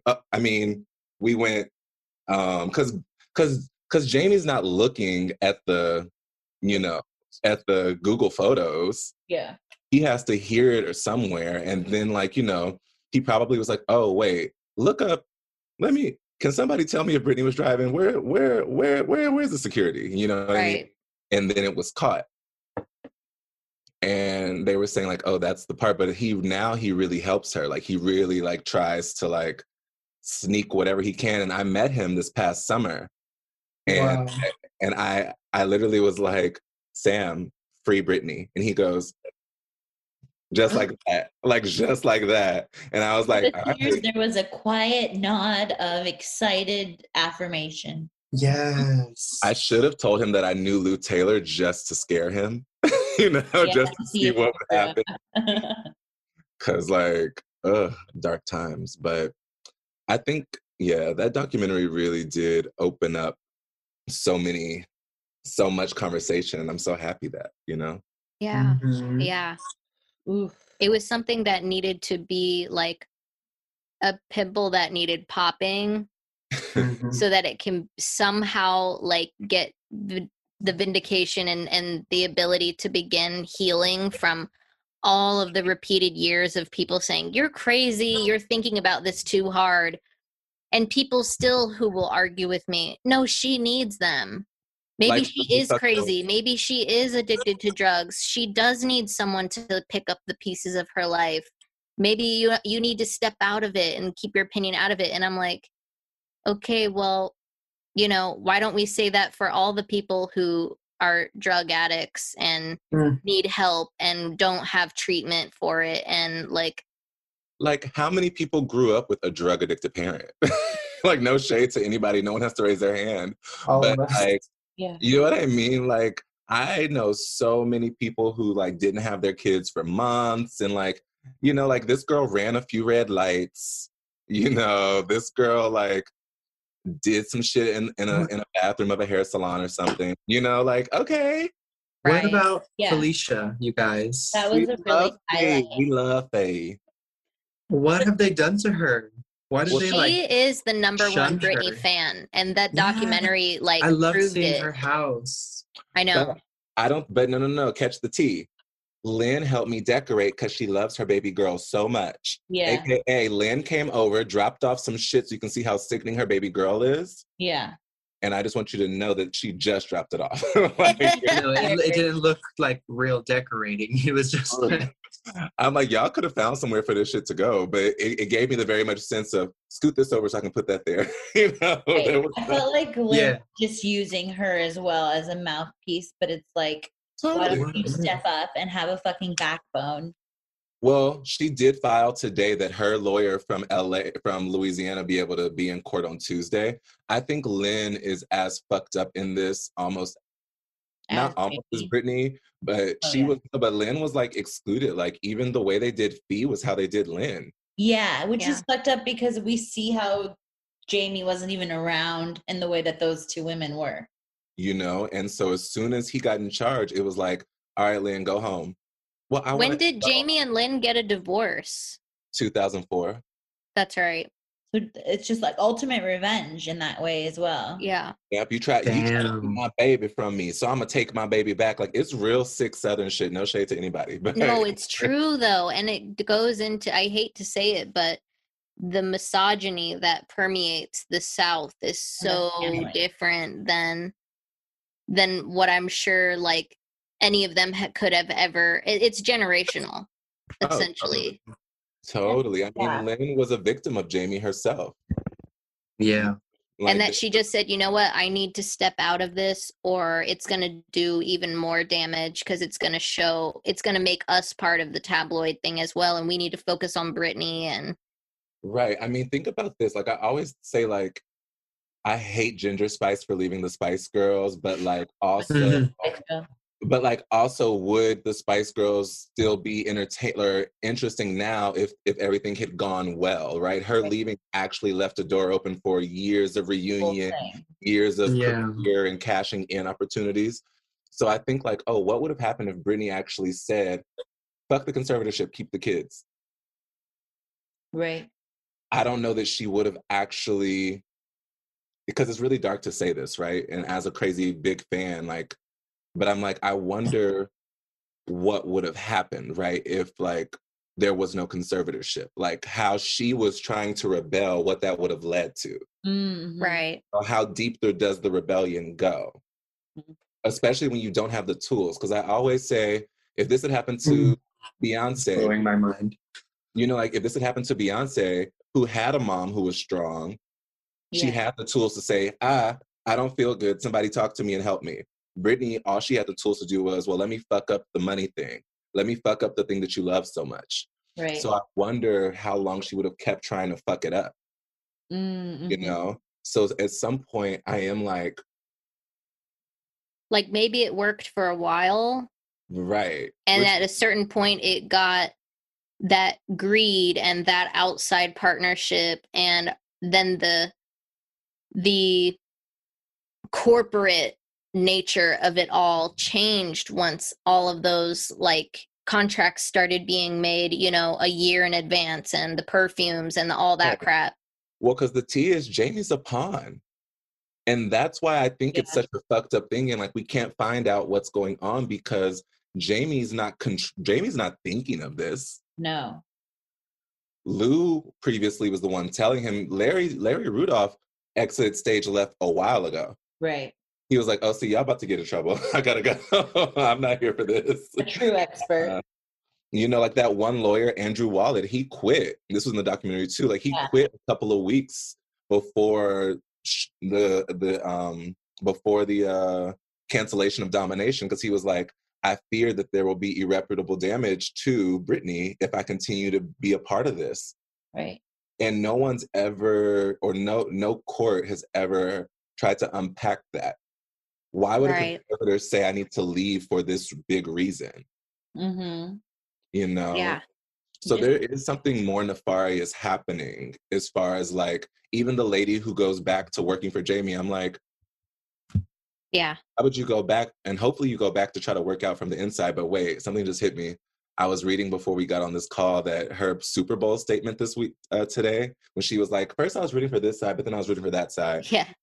It was like, well, I pay for this lawyer, but then I also pay for this lawyer. She pays for all of them, right? She pays for all of them. Sickening that she has to just like pay for this theater of her own oppression so deeply. It's not as though it's any of these are cheap lawyers. And I felt also that it was a manipulation to have, imagine the fucking salary boost that woman, that lawyer got upon returning to the team, paying from Britney, but now you're paying to keep her shut up. Like, I don't know. I don't have any good faith in her. And I also think like how crazy to name that tour Domination. Like, you're just giving Britney the opportunity to resist. When I watched that footage of her just walking in Vegas, That was wild. Like very little else does. Like it's a wild feeling. It looks exactly like sitting there in that room I was telling you, where she's just sitting in it was that, but like finally someone could see it like in video. I watched that shit in real time. I was going through something that week, and that was supposed to be the highlight of my week. Like, I was like, I'm going to watch Britney announce something, you know? And literally, I remember the way the camera was cutting because I love Britney because the protesting is so great. She gets up, she comes out of the thing, and she goes, Yes. And I was like, she's like she's trying on a dress at Wet Seal. Literally, she was just like, She's like, this is so silly. I can't believe you guys all showed up. Like, I don't even want to celebrate. Literally, I mean, or it's like, somebody was like, all right, girl, so you're going to come up through and you just need to look like sickening. And like as she was coming up the riser, she got in the riser, cunt. Soon as she got up, she was like, yeah.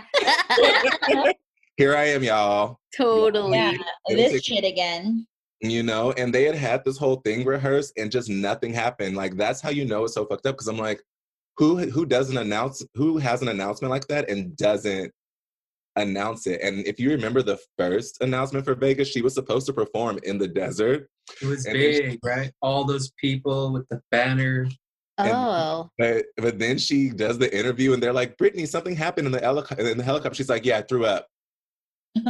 And just looks at the interviewer. And actually one of my favorite quotes is in that interview because they were like, so you have a new album coming out. We heard your song Work, bitch. What's your favorite song of the album? She goes, I don't know, the Perfume one. Wow. Like, You must hate the song Work, bitch. Oh, 'cause she doesn't sing it. That album is so sickening because I just imagine them bringing songs to her and she's like, no. Yeah. No. I won't sing. And literally she didn't sing on them. Some of them have half vocals, like she did a demo. Yeah. They get that girl Maya Marie to come in and finish it. Like this documentary did a lot, but there's so much for everyone watching, watch the deep dive documentaries. It's like Deep Dive Free Britney. They go through every minute and moment of the fucked upness because it's so nuanced. Yeah. It's so the way real life is. Exactly. The way real life is, it didn't just go, she did this and that's why she's in this situation now. Mm-hmm. It's like things actively working against her in little ways that have built up into this over time. Mm-hmm. Someone else's plan for how they imagine that they could just keep her locked away by continuing the crazy narrative. They use the smallest things, like literally the baby on her lap. Like, I know that, I mean, that's in the past, but just we're country. We do that. We're country. Like, my dad did it with me. I believe that though entirely. And also she's probably going from fucking Point Doom to Point Doom Starbucks. Like, not as though I plan to have a baby and you know, drive it around in my lap, but it's like, I didn't grow up in Kentwood, Louisiana. Right. But also if you were from LA and you could see what was going on, you would see that they're gonna fucking push her over and she's gonna fall with the baby if she doesn't get in the car as soon as possible. Right, like that's the liability more so than her behavior. That would be the nuance of a situation like that. Yeah. And then she was sitting there crying. Well, that day is funny because if you've ever watched that video of her almost dropping Sean Preston, she has a drink in her hand. And she doesn't, I mean, sounds like I'm like betraying her, but like she doesn't drop the drink. No. You're not betraying her. That's my point. Like, I'm down to say really she also didn't drop the baby. I like the really bad stories. Me too. But everybody has a parent who has done that. 100%. I listened to a podcast where these two girls were like, you know, Britney, she never even did drugs. Like, she maybe took Adderall. I'm like, bitch, Britney did meth. Britney did coke. Britney did E. Like, that doesn't make her a bad person. That doesn't make her deserve to have a conservatorship. Like, it doesn't, you know, just like you're mentioning, Saturn, like plenty of people's parents do drugs. Plenty of people's parents have fits, you know, Yeah. Plenty of people have a college experience and have the opportunity to do that away from prying eyes or their families knowing. Right. Like, some of the most heartwarming pictures of her are in the blackout phase. She's out all night with Paris. And then at like 7 a.m., the paparazzi catch her with her weave a mess, with like her eye makeup running from the night, and she's pushing Sean Preston in a swing at a park. Because she was like, you know what? I am going to go out. I am going to have a good time. Okay, my baby's about to get up. I got to go home. Yeah. She goes and gets her baby, and she's on her come down, and she's pushing him in a swing. So what? Oh my God, that's such a beautiful moment. You know, like, that's what she cares about. She's like, all right, y'all, I'm high enough. I got to go home. Like, you know, like, thank y'all for the good times. Somebody call me a car, you know? I know. And it's so funny, like how you were mentioning earlier, Nico, like the way that Diane Sawyer and the Jay Lenos and those people would talk about her after she made them money by coming onto the show and being a respected guest, you know? How shitty they talked about her after, and like how that still happens today, and it takes something to see it later out of context to be like, oh, that was problematic. And there's been times, especially over this pandemic, that I've been like reevaluating all these like pop culture things that I love and I think have shaped me, and one of them is going back and watching a full music or MTV or some American Music Awards, something like that, in its entirety, unedited. Oh, wow. And it is so disturbing now.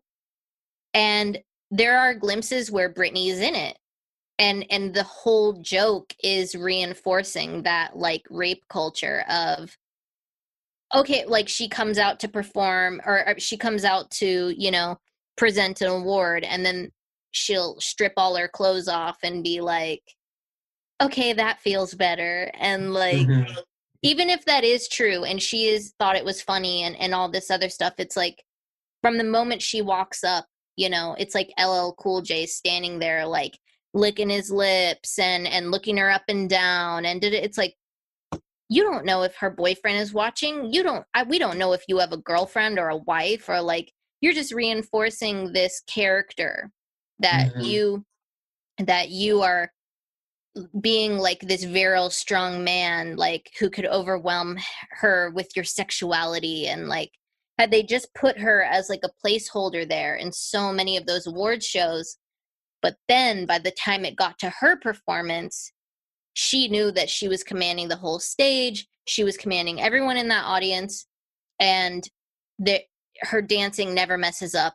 Her lip syncing never messes up. Like, period. It was still the best part of the show, and everybody is glued to that moment. And we still talk about those performances today. We do. Even the performance of the LL Cool J thing. Like, I always say, like, Britney was down. Like, when I give people like an overview, like a quick overview, I'm like, listen, she was down for the shit early on. Okay, she was like, what am I gonna look like? We're gonna talk about my boot. Okay, whatever. Like, you know, I'm gonna go to Chanel. We're gonna make a joke about it. It's fine. Who cares? 2004, she was like, all right, y'all, I'm gonna go home. And they were like, what? No. Right. You're not going home. I think because then you could still see that in her mind, she's like, oh, my homie, like, you know, and this person, like, they know who I really am. I'll just go party with Rick James or whoever later on. Like, they know the real me. But like, she was in cahoots with like her managers and constructing her image and everything, and she was down. But when she wanted to go home and quit and have her babies, they were like, I don't think so. So she was like, all right, I'm gonna marry K-Fed. They were like, okay, cool, you got married, let's go to work. Okay, I'm pregnant. Okay, well, in 9 months, you're gonna go back to work. Okay, I'm pregnant again. Okay, fuck, 9 months from after this, you're going to work. If you look, she gave birth to Jaden James in September of 2006. Larry had her in Vegas working in November of that year. Yeah. Like, she had just gotten divorced, and to him, that was like, oh, great, we can rehab your image. I'm like, baby, her baby is like new, you know? By like, the time For the Record came out, I remember saying to myself, like, she seems like someone who wants a break. She seems like someone who doesn't want to do this right now. That was like Mhm. 4 years of begging for a break. Her thinking if I start a family, they'll leave me alone. If I have babies, they'll leave me alone. Damn it, now my husband wants to, like, literally, I would love in her documentary that she does when she speaks, I want her to be like, I did not marry Kevin for him to have a career. I married Right. him to be my husband and be at home and shut the fuck up. Right. He didn't. You know, like he all of a sudden was like, I have money now. No, you have my money. Like, I want her to just go off. You know, I want her to really admit, like, yeah, I was I doing can't wait for the tell-alls. I can't wait for the book. Yeah. I like how Felicia was like sort of giving us a precursor. She's like, I know she's gonna tell her story one day, and I can't wait for that too.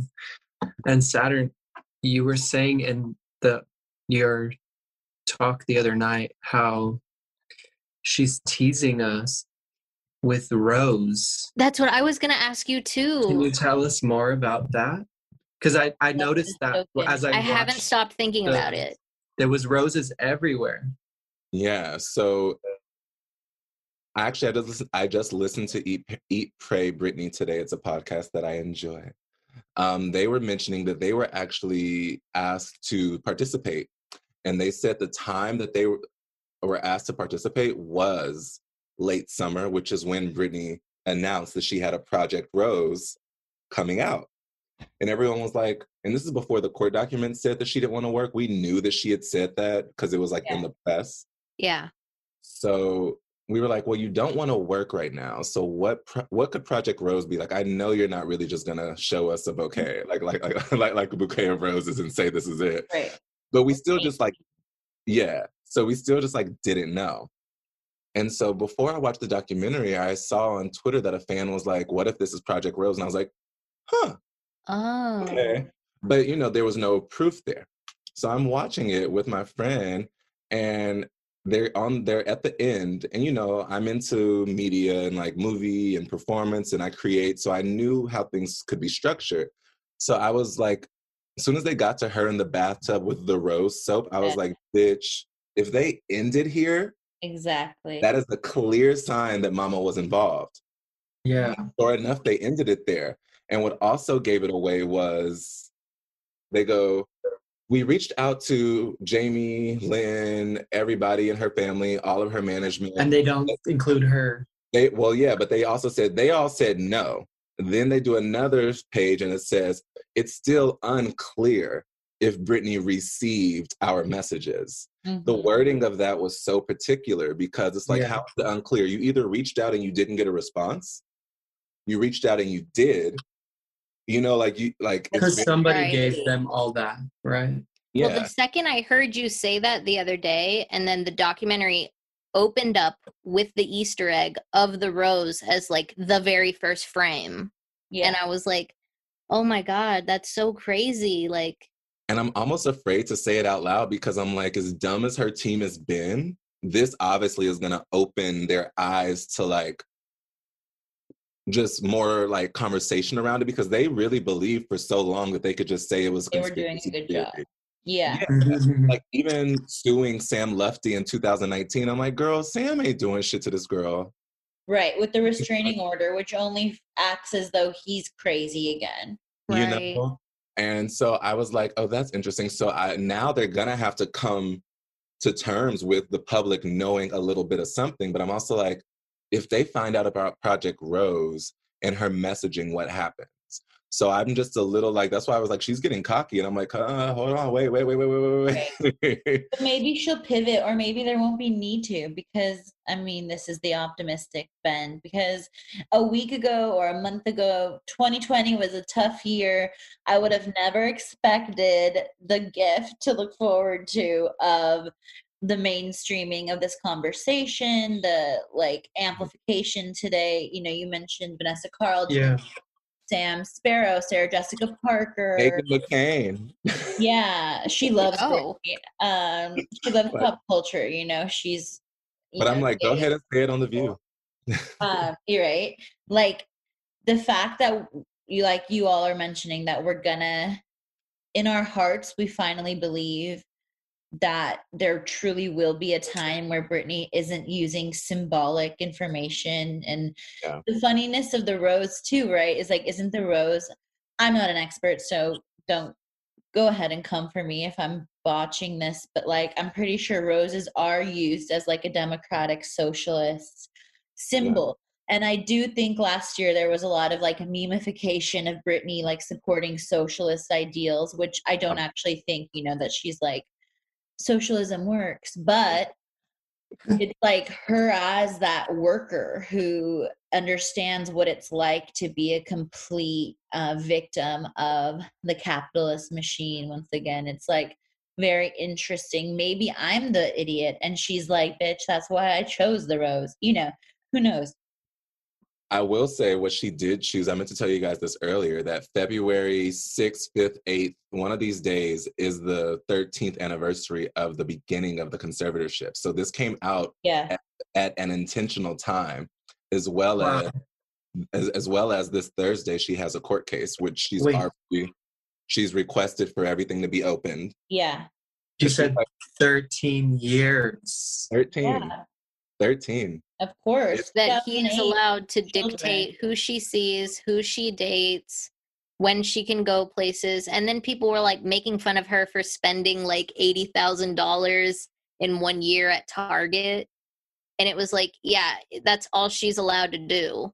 Well, was go to the freaking Target. She's making $1 million a week in Vegas. So right. Well, I mean, if she's not given access, it's just like, it's the same thing with Anna Nicole. I'm going to wrap us up, you guys. And in doing that, I will draw a parallel important to me, which is it's like in the court cases with Anna Nicole that were so widely publicized, you're like, the people who were against her in court were constantly emphasizing that she wanted to spend only $100,000 at Christmas and like appealing to the jurors, trying to act like that's like an exorbitant amount of money. It's like, yeah, it is to me right now, based on my net worth or the general American public, $80,000 at Target. If people with no money can spend $500 at Target, imagine having hundreds of millions of dollars. Like, I know. On. Like there is expensive shit at Target. I will also say that today is, I believe, also like the conservatorship aligns. It's the day of Anna Nicole Smith's passing. R.I.P. Anna. Bless her. Queen. R.I.P. Vicki Lynn Hogan. Exactly. And that was such a good special also on at the same night, the 2020 special. I didn't like it, but that's something else. But what I want to say is that the 48 hours before Britney shaved her head, she was anticipating meeting up with her mom, not for like a formal check-in, but like basically like an is your mind right moment and getting evaluated, by this parental figure. She was fresh out of rehab in Antigua. That was owned by Eric Clapton. And instead of reporting to her family like she was supposed to, Britney basically was barricading herself in her car, driving around, shooting Red Bull after Red Bull, chain smoking, and obsessively listening to news radio about Anna Nicole Smith's death. And she was deeply preoccupied with Anna Nicole Smith's passing and had that fearful anxiety that would be her own fate. She was becoming obsessed with that. And I feel like, yes, we are so lucky she's alive. And that's literally something I deeply celebrate because what she's been through, her fate wasn't the same. She didn't lose her life. But in many ways, when I think of Anna Nicole, I think she must have more peace now than she did in her life here. And with Britney, who's to say that's the case? We're lucky she's alive with everything she's endured, but she's been, instead of 13 years of peace, she's had 13 years of suspended torment. So damn, so glad that brighter days seem like they're coming. Emily, who's listening, said Britney and Anna are both Sagittarians, and anybody who listens to my podcast knows that they love freedom. Yeah, they love freedom. They're the most creative. They're the most fun. And I love them both so much. Talk about an amalgamation of who I became today. I support all of you so much. I'm so glad that you came here tonight. Thank you so much for putting this support group together. Literally. I will, if there's any final thoughts from any of you, the time is yours. Can I share something from Brittany's Instagram? Mm-hmm. Please. So she says, with a picture of a rose that is resting in between pages of a book. Some say they smell the fragrance of roses while communicating with angels in prayer or meditation. Did you know? I didn't either. P.S.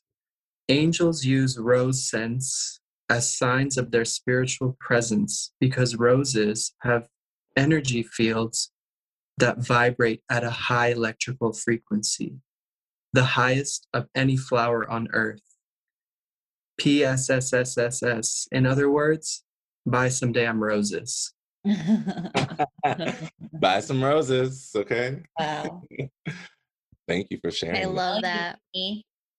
I just want to end in saying the world is watching, in the words of Brittany.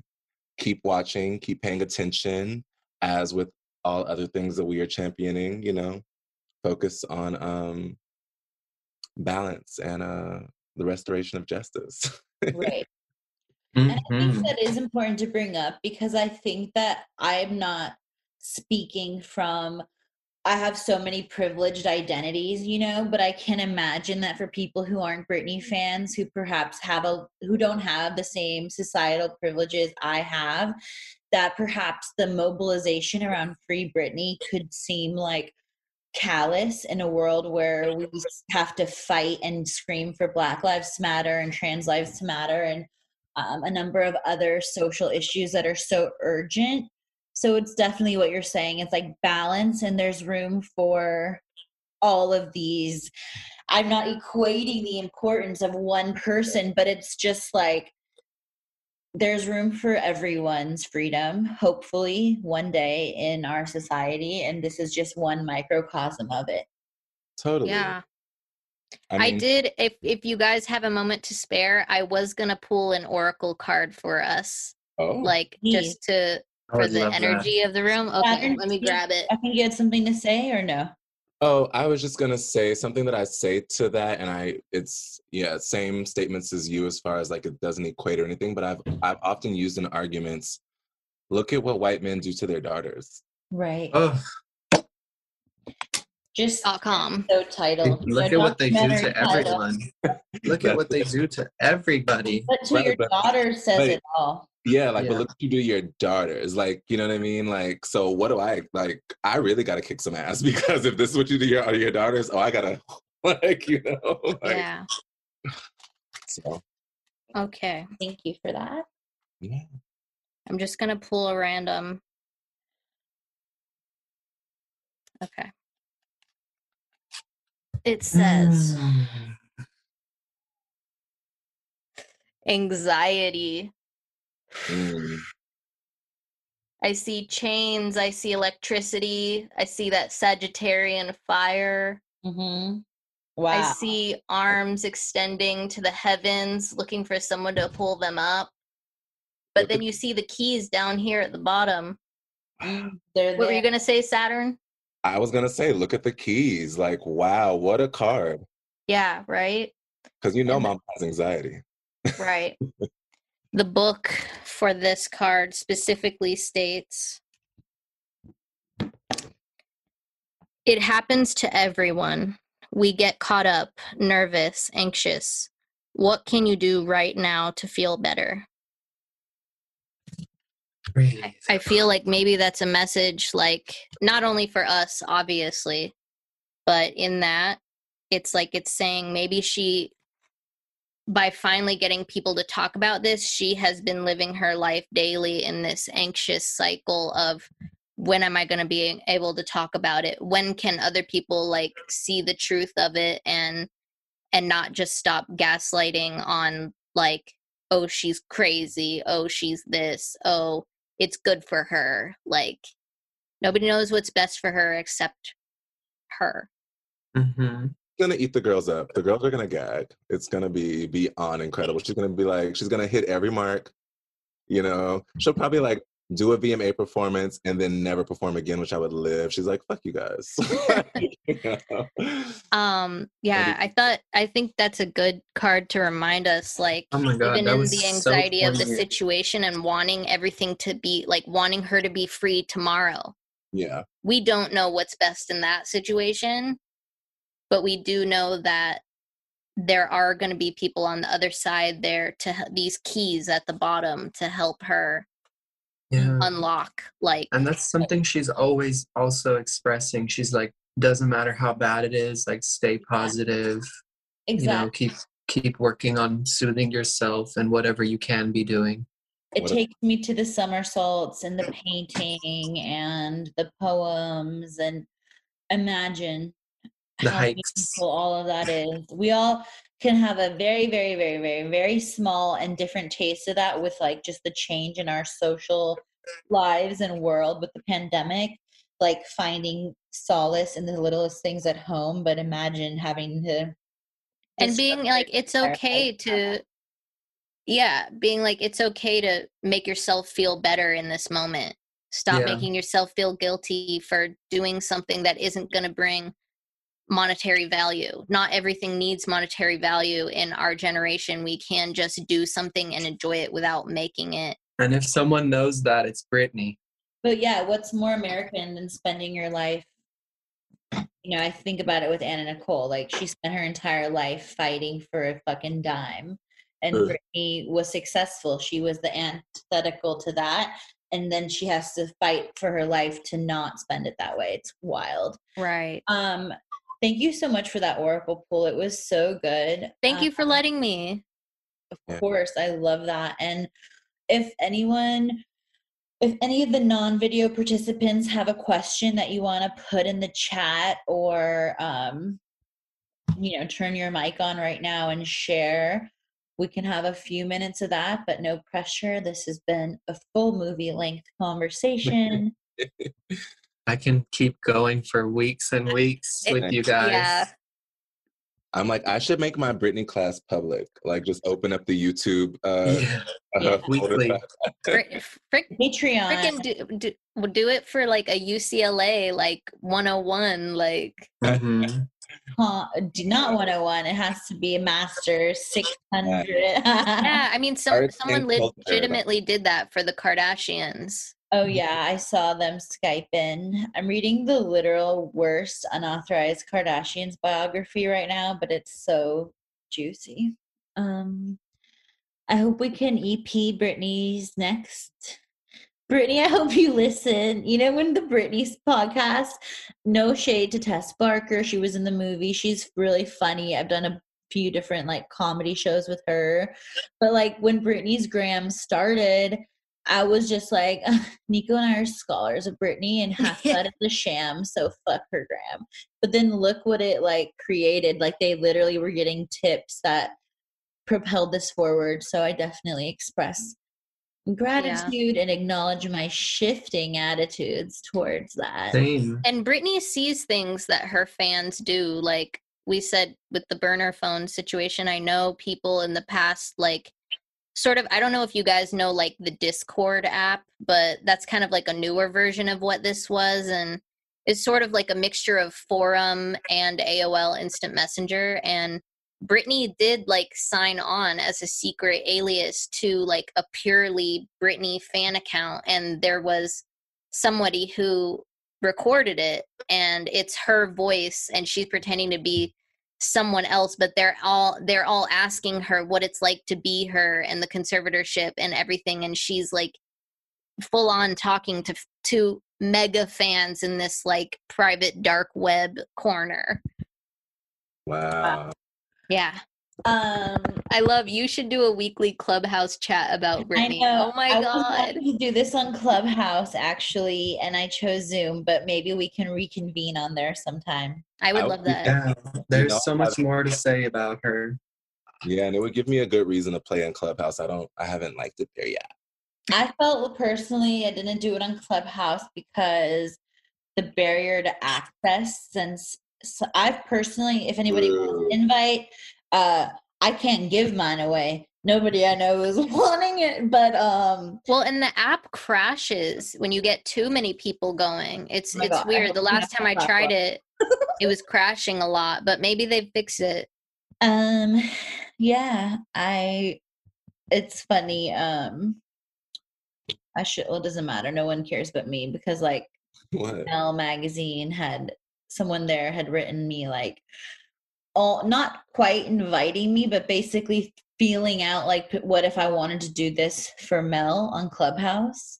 Mm. And I was like, the notion that I would license my Britney discourse, our Britney discourse, you know, to an entity made for men, let alone just any entity. I was like, oh, fuck no. But on our own terms, on Clubhouse, maybe. I'm Yeah, sorry. I just had a like a premonition of like guys coming in the room being like, I mean, that bitch crazy. She's hot though. Like, I None. Why do I feel like she gives me such a strong non-binary vibe too? I know, she's always been that like that beacon of like that perfect tomboy who presents divine femininity and masculinity in her alpha-ness. mm-hmm. Yeah. Who's to say when she's had no like freedom? It applies to gender too. So, Yeah. well, I don't care what Britney identifies as. Saturn, you will always be my favorite non-binary pop star. For more, keep following all of us at, let's look, what are your ats? At Saturn Rising, is that it? Yeah, the G is a 9, so Saturn Rising 9. Saturn Rising 9.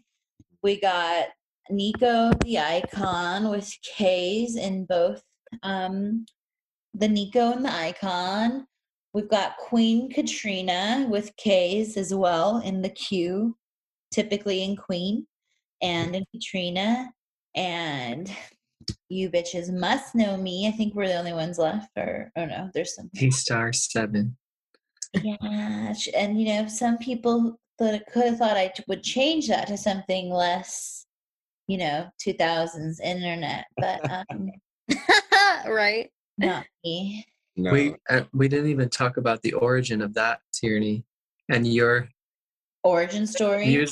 music career. And I know. And what about how the first time you Britney. and Katrina hung out was literally when I was going to perform Britney? But that'll be for the next edition. Exactly. That's on Clubhouse. Oh my God. And I was thinking of that, Katrina, when early on you were like, people were even moving to LA to pretend they were like these girls. I was like, us. We're dressed up as Amy Winehouse. I'm Britney. Nico's like my people manager. thought we were legitimately as crazy as Britney when we were in high school. They thought we were damaged. There were rumors. Like, oh yeah, they thought we were doing like bags on bags. Meanwhile, I went to every club with every Hollywood bitch, and I tried coke at a house party in Sherman Oaks. So I You never never even know. tried a drug or alcohol till I was like 21.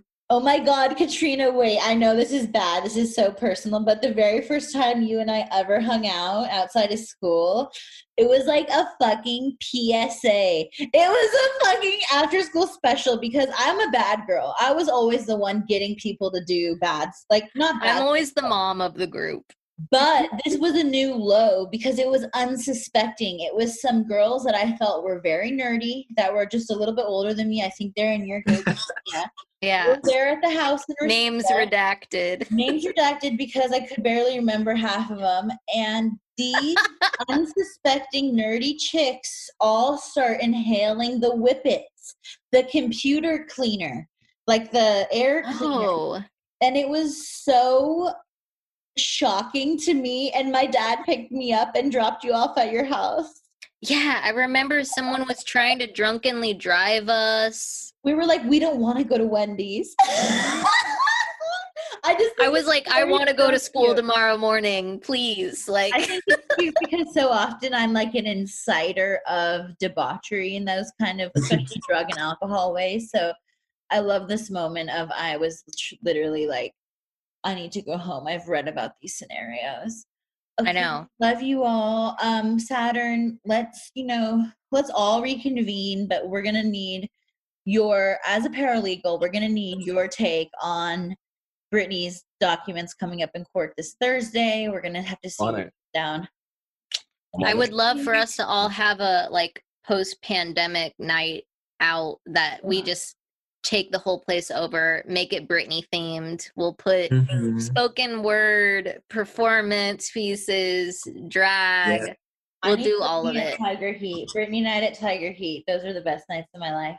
The And best. congratulations to you, Saturn, on Some Bitch Was Here. That was so beautiful. Yes. Thank you. Thank you all for being there. Oh, wait. I loved the chaotic vibe of it too. That was a whole With your set Kevin. with Black Kevin, literally. So thank y'all for being Really? there. Honestly, can I just say one more thing? Please. Saturn, I could not get that out of my head, what I watched. I've never seen anything like that in my life. Or what, your interview afterwards, which was just as interesting. I think it would be so freaking cool to see you play Britney Spears Mm-hmm. in a movie. Okay. Yeah, Let's do it. you would nail it. And just we don't need an explanation. I wrote a Britney movie already. So I never thought about starring in it, but you might have just done something. I'll produce it. Period. Okay, we'll talk about this. Someone commented, please, if you're really able to, do something for her. Every time it's a heartbreak to see her in this position. What can we do to help? Fucking no. Thinking of a song lyric, but there's a lot of things we can do. It's in the music. You know what song the lyric haunts me? What? Hey, Britney, you say you want to lose control. What about this one? What am I to do to win my life? We'll find it out. Don't worry. How am I supposed to know what's right? You just got to do it your way. I can't help the way I feel because my life has been so Protected. There must be another way. It's crazy. I mean, we're ending, but it's crazy how many of her songs talked about this before the breakdown. True. And how she was all going to taking on release new meaning. how she was going to release a full album once they clamped down on the conservatorship. She was going to release like an Alanis Morissette type album that we've never got to hear, that she actually created, and then they were like, no, you're not doing this. Those songs It's are the best when she's doing it. Those songs are still coming. I think You know so. what album I want to hear is the full rock album Mariah recorded that she talks about in her book. I love that shit. Same. Where? But it was just for fun, like for quick kicks in the studio. Okay. I want it though. I need it. I do. We all love to rock. Okay. This is recorded. Are you all comfortable with it being shared? Would love that. Yes. Fabulous. Well, I hope it saves appropriately. I recorded it too. Hopefully the sound levels and everything will work out. So Sounds pretty good. Thank you so much for doing that. thank you. I love had such you a all. great time. Love Thank you. you all. The unique contributions. In the words of Love Britney, this God group. bless you all. God bless all of y'all. Thank you. To quote Tupac, the rose that grew from concrete. Hey. All I right. want to see that movie. What movie? What do you mean all the partying, Kevin? Yes, it is. Bye. Oh man. Look Look how Love you hard all. us to leave. I know it's so hard. I'm just like, I gotta end it. Gotta do it. All right. No, you hang up. No, you. No, you. Howard, you hang up. Oh my god. You guys are the bomb. Bye. Bye. Everybody.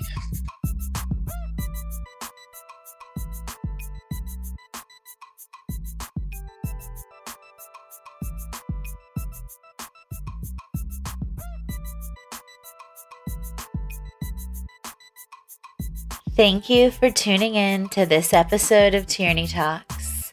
I'm Tierney Finster, and I'm sending you nothing but love from Los Angeles. Follow me on Instagram and Twitter at tstar7, and please subscribe to the podcast if you haven't already. Our show music is Let Me Love You by Dis Fantasy, featuring Margot Padilla and Brittany Love. Today's show was recorded and edited by Margot Padilla and hosted and produced by me. Until next time, XOXO.